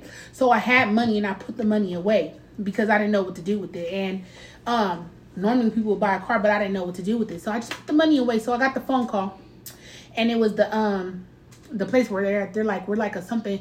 The thing that made me mad in the beginning because they didn't tell me it was like a behavior home. The first thing they told me was like, we're a teen. The people on the phone was like, it was a teen shelter. It was like a teen shelter. So, Sana gets on the phone and Sana's crying.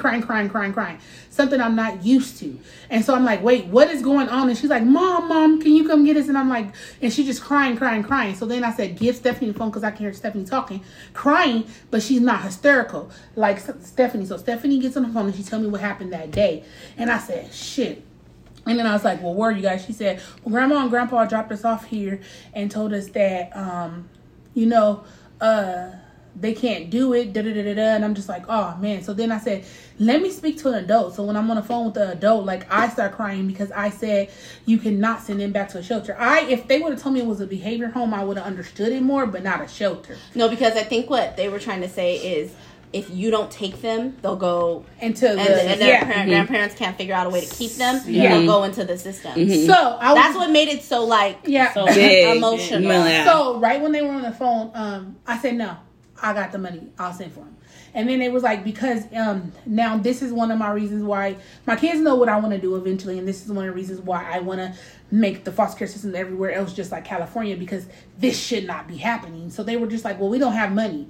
And I was like, what you mean? I said, don't worry about it. I'll send for them. So they're letting me know basically that if they go into the system, their system is one of the worst systems. It's in a bad shape. Yeah, it's in a really bad shape. And that, which lets me know that wasn't a shelter because like they would have put us in a system. On top, they would put you guys in the system. And then on top of that,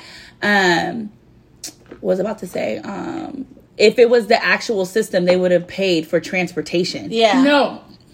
In Ohio. But you know what Auntie Sherry said? She said that Grandma and Grandpa put you guys in there as a scare tactic. No, I know. Because they were trying now to... It's like Cool Beds. Cool Beds in San Diego is a place where you send your kids to calm down. Yeah.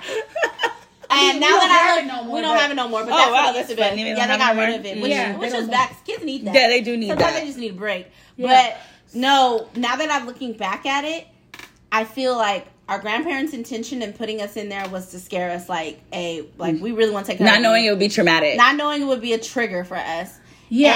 And our mom got the phone call, and all she hears is this lady saying, if you don't take them, they're going to put them in the system. It's important to mention that I wasn't in there. No, Dorothy wasn't there. I was with my grandma. So this is what happened. So this was all in a day. All this happened in a day. So when they found out that I can do it, they started up the court papers. Now, she calls me on the phone, and my cousin was actually one of my bosses at work, so I told her I needed the rest of the day off because they were going to call me back, and when they basically it was like a round table.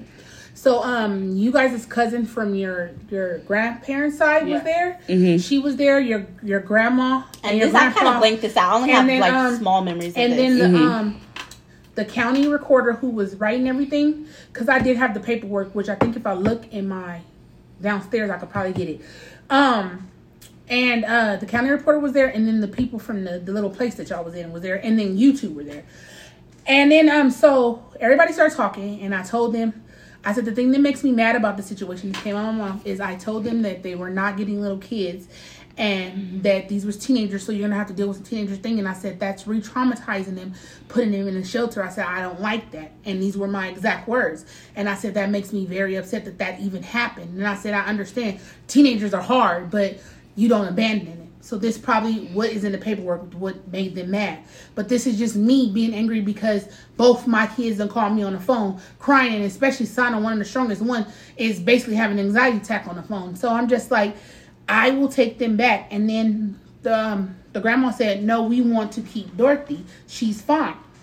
And I said, no. Which that's actually not what she told me. So, no, I'm telling you exactly what was said. So she was like, I said, no, they come in a package. And I said, wait, hold on. So while we were on the phone, Dorothy calls me and she's asking me where her sisters are at. I said, I'm dealing with everything right now. And she's like, I'll go break my penny bag or something that she had because I'm going with my sisters. I don't remember this. Yeah. I don't remember. No, because I remember Grandma picking me up from school and me asking her where you guys were at. And she told me, she did tell me the truth. She said that you guys were in like a behavioral center. And then what she said was I want you to stay, but I know that you won't.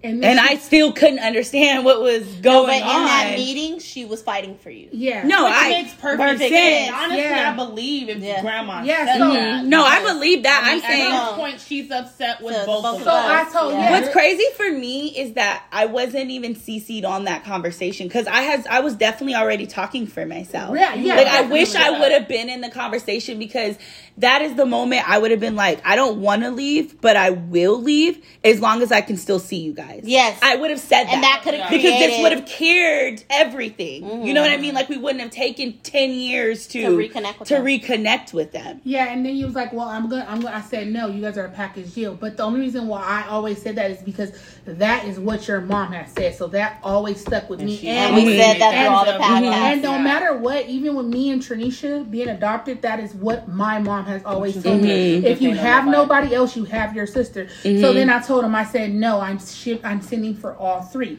And then she was just like, and I was just like, I said, needless to say, I said, I want all three and I want them. So then I was just like, so then they were talking. And then my whole thing is I never said anything about their parenting skills. The only thing is I said, they have to understand that having teenagers is the hardest thing ever. It's not easy. And so then, and it's fair to say that, Mom, you went through some struggles with that too. I'm not saying that. So then Trish was I'm not saying no names. But yeah, she was just like, no, I fully understand what she's saying.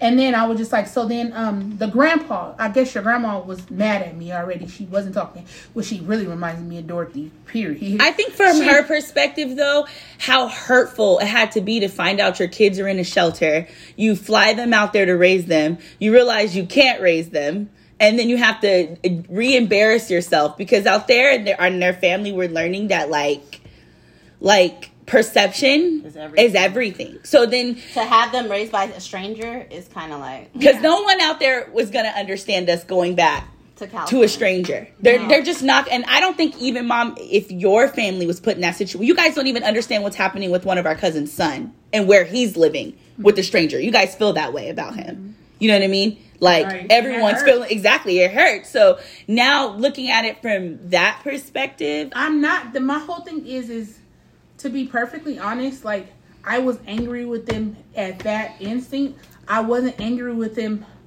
like why?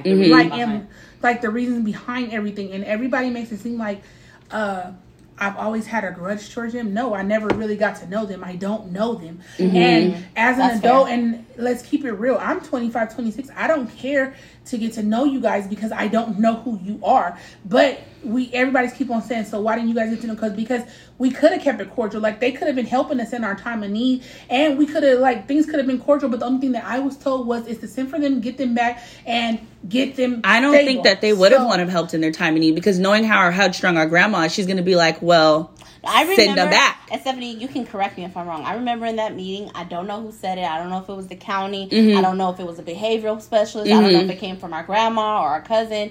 But I remember someone saying to our adopted mom, if you take them, you can't ask for financial assistance. I remember. And I said, okay. Mm-hmm. So that was already written in. I think, and let's talk about reflection since we're talking now. I think we all agree in some sort that the Ohio situation should have been done differently. Yeah, for a lot of reasons. Because it shouldn't have taken them until I got married to come to California. We shouldn't have to try to relearn them at 87. Like, I think there should have been some agreement. Like Sana even mentioned, maybe we live there and we come home on the summers to California to learn how to readjust here, or vice versa. They could have sent for us in the summers, right? And I had no. That's my thing is like I had no problem doing that. But I'm 25 years old. You're not knowing. That's not what I'm not even totally. And your upbringing wasn't normal, right? Like, and I'm not doing that. And plus, like, to me, what my mom taught me is if a person wants to be in your life, they will be in your life, because my mom came around.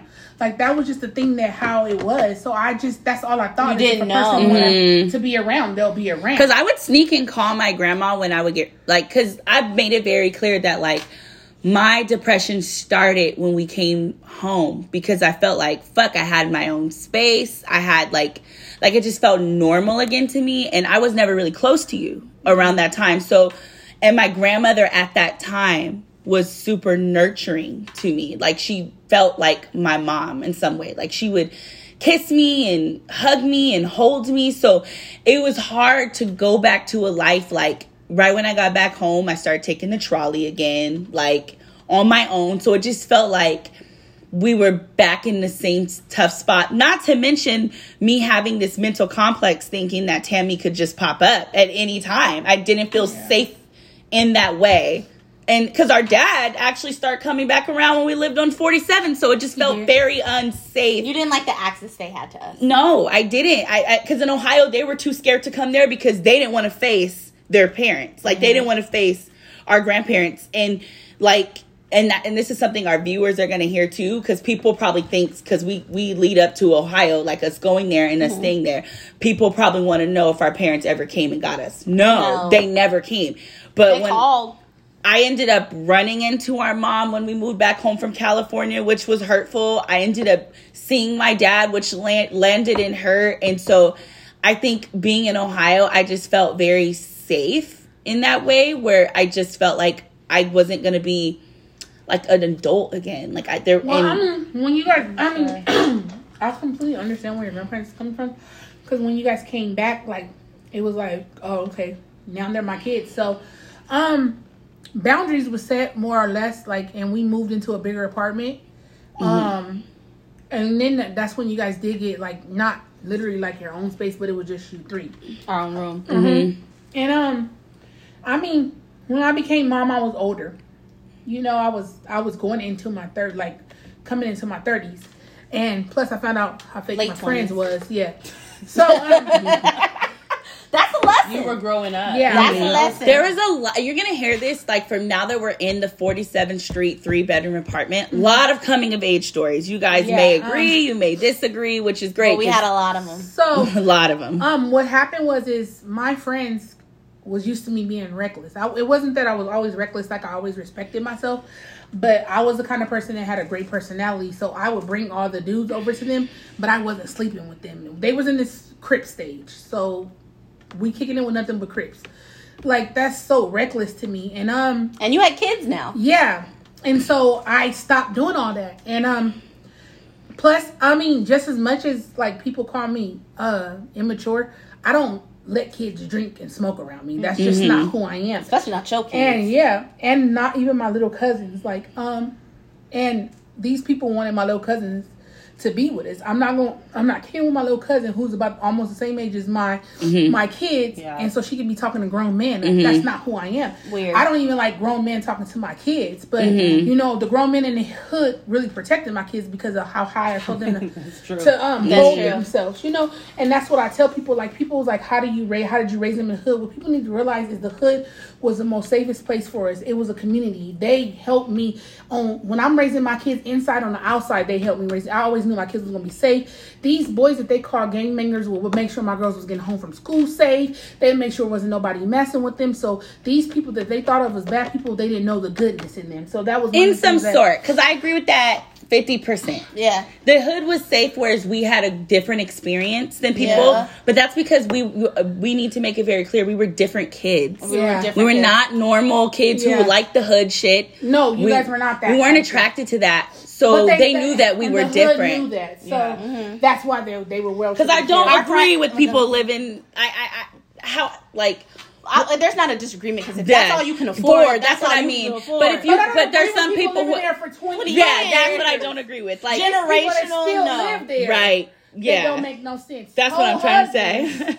Still living there don't make no sense. Talk about Jail. Okay, it doesn't matter. Got Section 8 still living there, like stuff like that. I would agree with in a way like we seen the shootouts. That's the part that's not. Those are some stuff I know you wish you could have changed. Yeah, yeah, of course I wish. But I think it was the best predicament for a young single mother because you did have like a neighborhood. I had access to the trolley. I had access to them getting to school. I had access to make sure they had groceries. It wasn't no Uber and Lyft around that time. You know, we didn't have a car. I wish at that time too, because Mom, I remember you asking us if we wanted to move. I wish I would have told Mom if she could look for a new place. Because I didn't want to live back in. I kind of started warming up to the idea that this is going to be my home, but I did hate the environment. Oh, for sure. Low key. It still always felt awful. And I wish that I would have told Mom when she asked us, do you want me to upgrade to a 3-bedroom? Like, I'd rather us just stay in this 2-bedroom so that we could look for another place to live, not in this neighborhood anymore. Yeah, because I did give you guys the option, but But I understand it was the cheapest. To be perfectly honest, I'm gonna keep it real.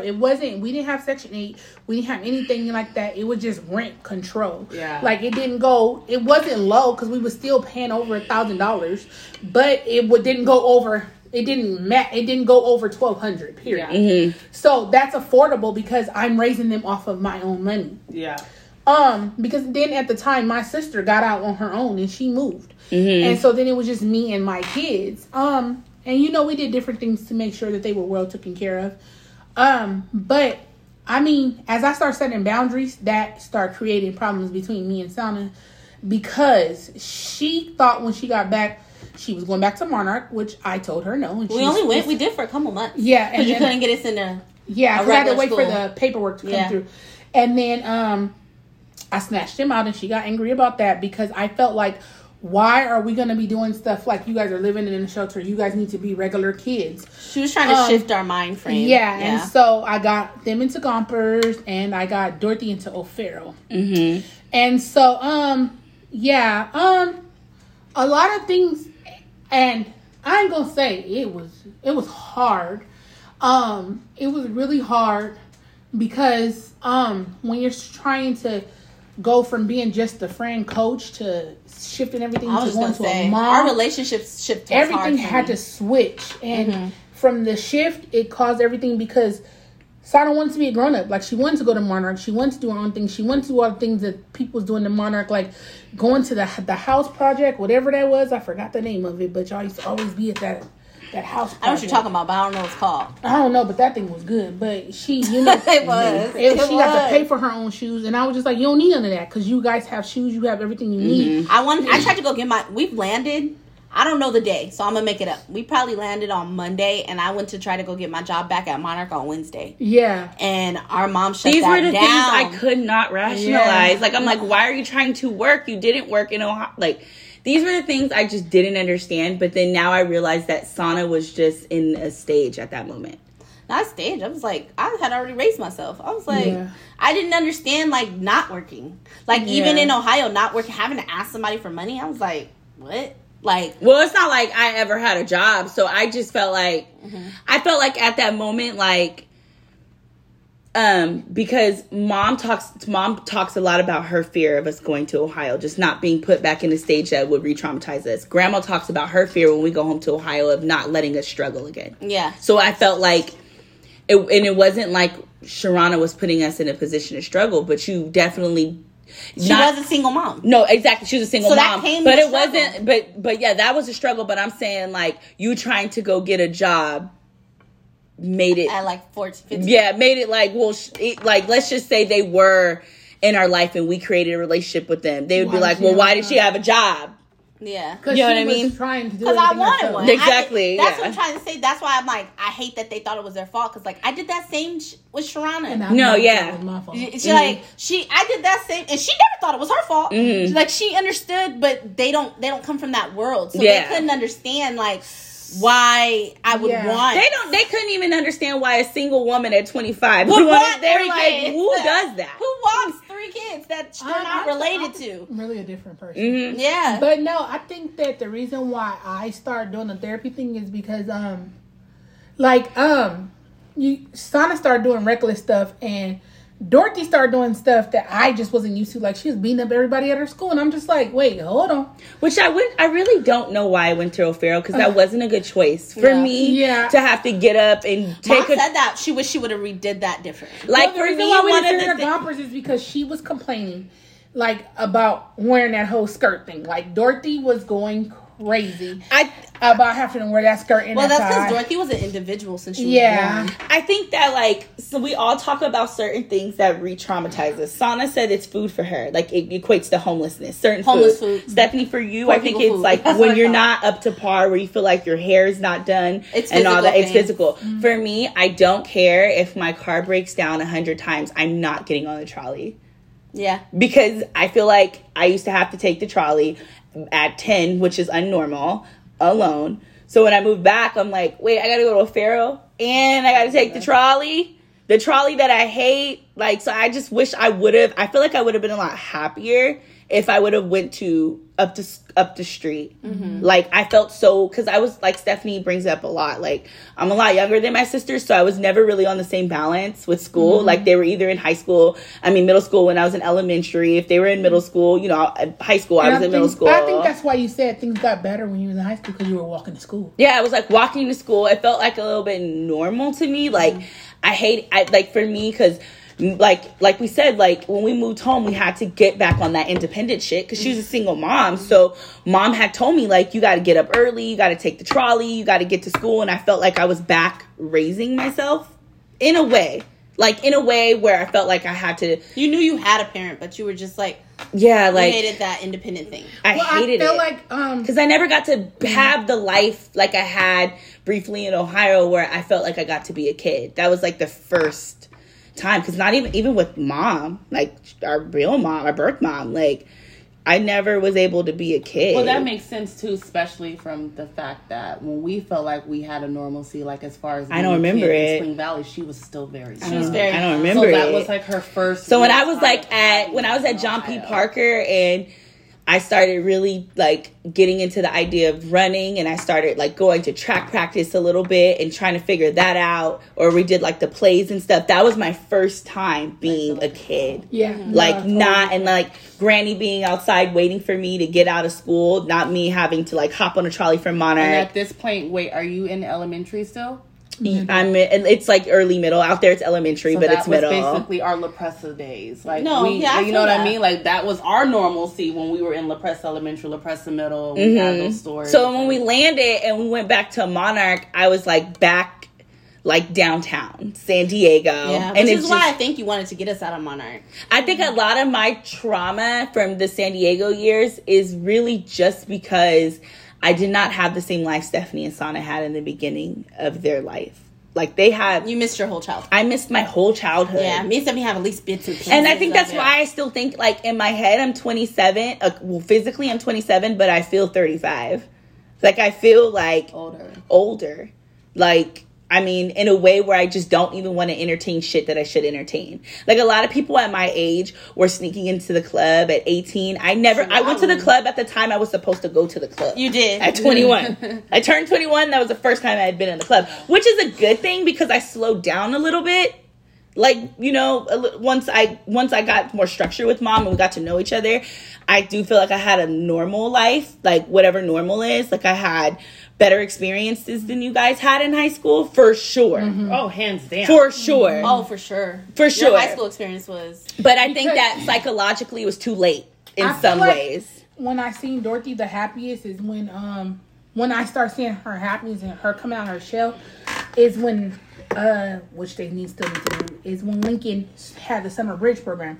Like, all of a sudden, I start seeing, like, somebody I thought I never, like, she was like, I'm going to be ASB president. I'm going to do this. Like, and she was in there, and, like, she started saying, she started doing stuff. And I'm just like, oh, wow. She was happy to get up in the morning. Like, I didn't even have to wake her up. Like, she was up on her way at the summer bridge program. Like, and I'm just like, oh, okay. So, you know, she started setting stuff. But then after that, that's when, I mean, it was, and like she said, like, I started noticing that you guys did start feeling like your birth parents had too much access. And so that's why I decided to get counseling, because I know how that feels. And Sana started doing stuff that was where she had to get put out.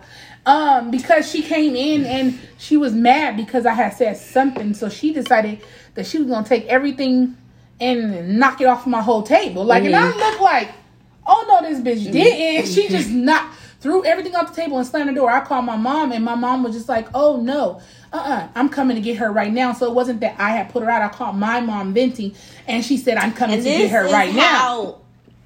Boundary crossing I am. She calls my granny to come get me. And I was like, I'll take the trolley. And I left. And then she got cursed out. Like, that's how I was. Mom, it's our adopted mom's mother. My mom. So she takes the trolley, not even telling us. So I call my mom, and I tell her she took the trolley. And she said, oh, this bitch is playing games.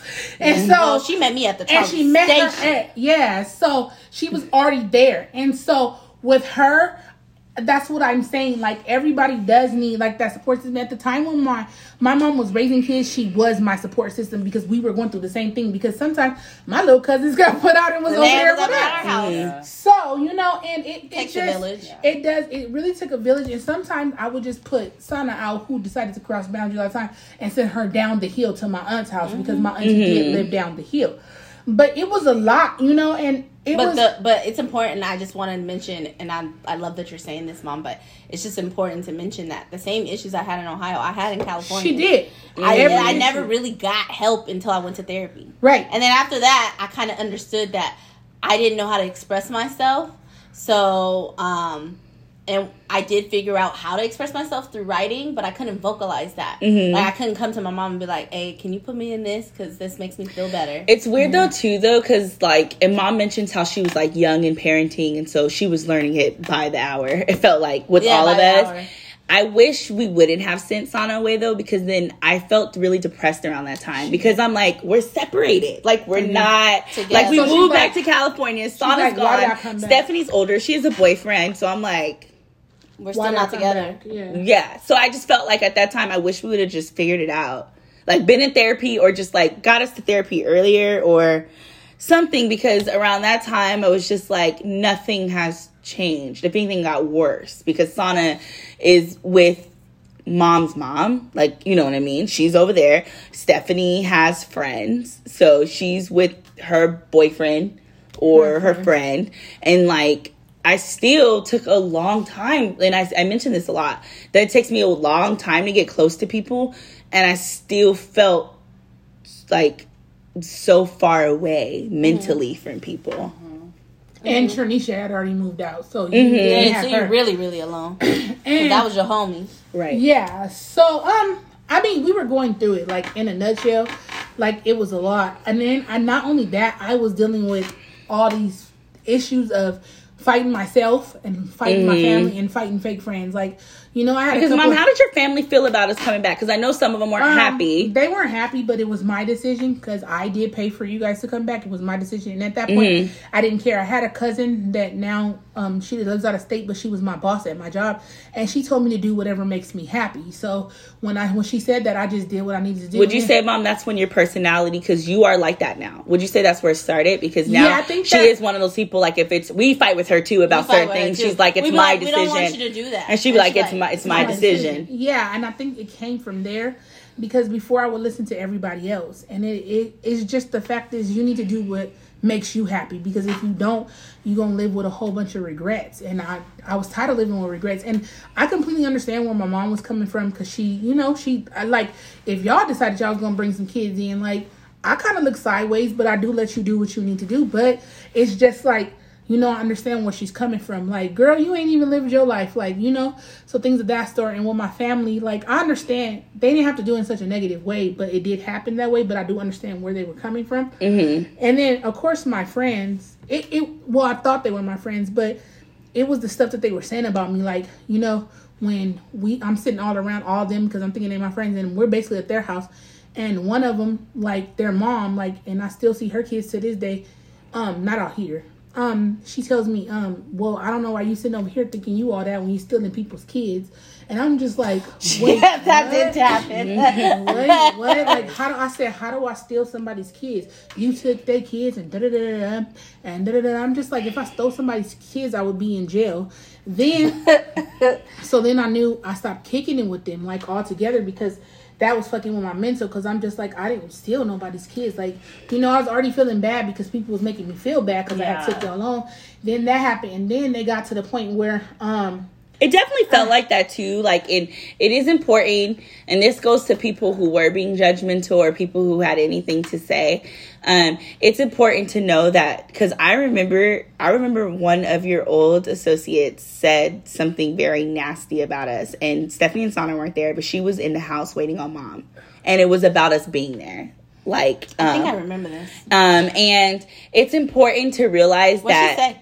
She basically said, like, she doesn't know why we're back. Like, it's stupid. We're ruining Mom's life because she was young. Mm-hmm. And so I think her words had more power than I thought they did, because it really shifted my mood on being there. Like, so wait, no one wanted us back? Yeah. And so, and then now we're hear that right. And like, now you're forcing me, and not forcing, I shouldn't use that word, but now you want me to hang out with people I know they don't even want us here. It's like, we just came from a place where, yes, it was like we said, it was overwhelming how much they wanted us there, but we came from a place where people wanted us. Now we're in a place where the only people person that want us is our mom. And she's off working 13, 14 hours to take care of us.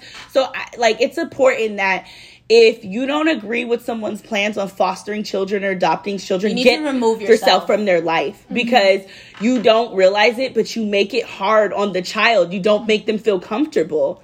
Because it's important to know, and Mom, you know this because you were adopted too, but one of the biggest things that kids who are adopted or fostered or abandoned struggle with is they struggle with the fact that their birth parents don't love them. Mm-hmm. You grow up thinking there's something wrong with you because this person didn't fight to keep you. Mm-hmm. And so then to go into another situation where nobody wants you there except for one person, and we visibly saw our mom fighting every day to financially provide for us. Yeah. So we're already feeling like a burden. Right. We didn't need everybody else telling us. And that's how I felt. Like, at that point, can we honestly say that besides our friends and an exception of a few people, almost everyone made us feel, family members, because a lot of them made us feel like we were burdens when we came back for years. And then they did the thing. I think this is when my mind changed, because I had stopped working, and then they did the thing where they put me on Craigslist because they were angry with me because I didn't want to kick it with them no more, and it was just because they were messing with my mental. No, these are your friends that did these were my so-called friends. So-called friends. People that so-called my friends now. They were never my friends. And we talk about, just because I want to touch on that, Mom, because you did put up with a lot of bullshit. Yeah. We talk about a lot about some of the things our mom did not well because she was young. Yeah. Right. But there's a lot of things she did right. Like, people thought like, oh, our mom never dated around us. No. She never brought random men around us that she was dating. Yeah. Like, if we met one man as teenagers and she had dated him for 3 years on the low. And part of his problem was that she was dating him on the low. Yeah. And she didn't even let us meet him until I was 18. Yeah. And so Dorothy was the only, that was like one of the biggest things that I don't even know how you already had that I don't even know how you had that mentality to know that was the right thing to do. Well, but she didn't even date in front of us. Yeah. She got rid of her toxic friends because of the inappropriate things they were trying to do around us. Yeah. I think it's important to note too, as we're getting ready to close out, we should all say something and let Mom finish it out.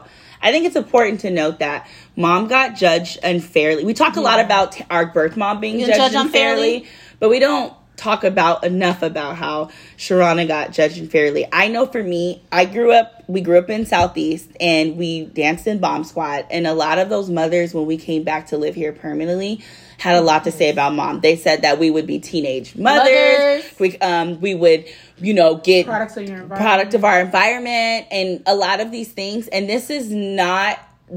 what I'm about to say is not disrespect to anyone or anyone who's going through anything, but all of the women who said those things, their children a lot of them ended up on drugs. A lot of them ended up pregnant young. A lot of them ended up not going to college. A lot of them ended up in really bad spots. So, you know what? It's important not to judge, because judgment and those words have power. You may be inflicting that curse into your own household. Exactly. And, this is one thing that a lot of people say, and even our birth side says, how the fuck did we change the narrative so well when we got with the cards that we were dealt? So when I used to do foster care events where I would speak and do poetry, they'd be like, how did you make it out of that? How are you still? And I was like, you don't understand. Like, I had no choice. Our mom, and one thing I love about you, because I preach this to all my friends who are moms, who are young, and I tell them, be honest with your kids about your failures. Do not hide them from your kids. I attribute the fact that we aren't teenage mothers to our mom telling us every single thing she went through in that. You just being so transparent with us. It helped in a lot of ways. It also helped because we came from a lot of traumatizing things. But there were kids we grew up with. She said our cousins as well. There were kids we grew up with who went through traumatizing things, and they still became teenage mothers. It didn't stop them. No. So, and that's why, and to my former foster youth who are listening, this is specifically for you, because we're technically former foster youth at the end of the day. Words of the state. Do not let people plan for you or tell you just because you've been in a situation that's what you're going to be. It is on you. You are not who you come from and where you come from. Yeah, please. To touch on that, like, just to finish off that story, because this was the point. This was the second point where I knew it was just going to be us against the world. Because after they had put me on Craigslist, like, we didn't know what was going on. I was just getting random phone calls. So then I kept getting these random phone calls. So one of the kids of these people called me, and she told me what was going on. So it was my kids that helped me get this thing off of there. And I said, who would do that to somebody? So from that day on, Sana came to me and was like, Mom, you're not doing much, because I wasn't doing anything. I wasn't working. I decided to be a mom and raise my kids. She was like, Mom, just be a foster parent. So it was just us, me, my foster kids, and my kids against the world. Like, my family came in and they did help here and there, but it was just us. And when I figured that out, like how to do it, and I always told my kids, like, because I was so transparent with them, I told them the reason why they would get in trouble with me, which they only got in like a little bit of trouble here and there, because I told them if you knew better, you would do better. So they would keep that in their head. And they would come in and they would tell me what happened. Most likely, like, especially Dorothy, she would come in, she would tell me what happened. Her and Keisha, my hard kids, they would tell me what happened, and I couldn't put them on punishment or tell them they're in trouble, because they came to me and they told me what happened. So that was kind of relationship that we had. And I just want people to know, like, you have to decide who's going to be your safe person, and understand that it's going to be you and them against the world, and everybody else just can't matter at that time. And you're going to make it. And I told them, every time somebody would tell me they wouldn't make it, every time a social worker would talk about us, I wouldn't keep that in. I would tell them exactly what was said, even though it would hurt, because it causes you to fight. You want to fight. You want to get out there. You want to fight, because you ain't doing all this stuff just for yourself. You're doing it so you can tell the next person your story, because another person might be going through the same thing that you're going through. And if you fighting out there, they can know, I got this. I got a shot. I got a shot at this. And I just feel like, you know what I'm saying? Like, I always used to tell my mom, at first I wanted to be a pediatrician, but because of how she was and what she did for us, like, I told her I wanted to be a foster parent, so I didn't understand why she didn't believe it. Like, now she does, as me becoming an adult, I told her, what do you want to be when you grow up? A foster parent, because I always wanted to help kids that didn't ask to be here. Like, I told everybody, they used to be like, why are you helping them so much? Because they didn't ask to be here. I kind of wish that Mom would have became a foster parent when we were adults. And I only say this because I feel like you became a foster parent, and at the time me and you should have been getting to know each other, those foster kids were robbing me. Our relationship. They were robbing me. That's true. Because when we first moved in, me and Mom would start doing things together and start getting to know each other and stuff like that. But then the foster kids came, and it was kind of like she had to focus on, you know what I mean? And there was especially one that we had that was a hot mess. And we had her for a few years. I'm going to call her Purple Magic. Purple Magic. So, you know, I think just to close this out, because you gotta keep toxic people out of your kids' life. That yes. You gotta decide. So, like, but I want to close it like this, Mom. One regret from the time you took us, from the time we got back from Ohio to the time you raised us to 18. One regret. One regret and one thing that you're proud of. My biggest regret is not following my own intentions. Like in the beginning, like not following my own mindset. That's my biggest regret. Is that, and with that being said, that would be moving y'all out of the hood. That is just You wish you would have did that. Yeah. And my biggest what do you mean, like something you're proud of, like a proud parent moment? Proud parent is just everything, just who you guys have become today. Like, I mean, even with the old foster kids that we even had, like they even reached down to y'all and tell y'all like the best time of our life was with y'all and with the kids, just who you guys became, because you guys were teaching these foster kids. That's why, like you said, you wish I would have focused on you, but you guys taught them so many lessons, and that just taught me that I raised y'all well. Because I'm just like, we had a racist foster kid in our house. We did. Who loves the ground that I walk on now, and every time she sees me, you know, she got 3 kids, she hugs me. But that's crazy to me because I know, and just seeing who you guys have become today, and that's just one of my biggest things is just to know the women that you have become today. And that's because I allowed y'all to dream, and now y'all, I told y'all, instead of following your dreams, chase them, and y'all chase y'all dreams until you decide I'm doing this. And that's what I'm saying. That's what I love that I taught y'all. Don't ever dream, because if you don't, what else are you gonna do? You don't, like, you guys know, and I love that about y'all. Like, y'all going to a job, and if it ain't a fit, I'm leaving. I'm not gonna do this. You understand what I'm saying? And you will figure it out. Like, we were taught, no, you don't quit a job until you find another one. No, sometimes this is God's way of telling you, go. Yeah, because I don't believe that shit at all. Right. I gotta go. That's the whole thing is I taught y'all to dream, because by y'all teaching y'all to dream, y'all found out that I'm not supposed to work with nobody. I'm supposed to be my own boss. And that's taught y'all to be your own boss. And the only reason why I'm saying that is you guys know the struggles that I went through with my job. But I feel like this is God is telling me where to be, because I'm helping. Like, I'm learning that as I'm going on, that I am still helping these kids. Because when they see me out in public, they still be like, I listened to what you said. But I feel like this is God's way of telling me it's your turn to dream. So I'm trying to, get out there. This is supposed to be my last semester, but with my surgery I might have one more, but that's okay. I'm graduating, you know what I'm saying? I'm applying to universities right now, so I'm following my dream. And that's the thing is, these are things that people were scared of me, that I wasn't going to be able to do, and because I took you guys on, but I'm still showing them it don't matter what time you finish it. And that's a great place to close. And I just want to say before I close this out that like she said, if you feel like it's too late for you, it's never too late. I just read that an 88-year-old woman just got casted in a show. Yes. Yeah, and she always wanted to be an actress, and she just got casted in a show. So, or that Laker that didn't get drafted till like 33. Yeah, really. He's from here. He's from San Diego. So whatever's for you is going to be for you. Yeah, and so, if you are, one of our good friends that we grew up with, and I'm going to say this, and as I close it out, she DM'd me and she said, "How did you start your business? How did you do it? I don't even know where to start." I said, "You talking to me is just starting." You know what I mean? You've like already that. started. You've already started. You've already put it into the universe that you wanted to start a business. And she said, "Well, how do I get to the point to even like put it into like the universe?" I said, "Why don't you write down small goals you want to accomplish for your business?" And so I said, "You know what? Here's my number, my information. Let's link up. I want to help you start your business," because that's the people we are. And I think that's a good nugget for our mom's episode to close out on. If you see a young mother, do not judge her. Help her in any way you can, any knowledge you can dispense, because a lot of the things our mom says she did wrong, people could have advised her but they just watched her drown and judged her.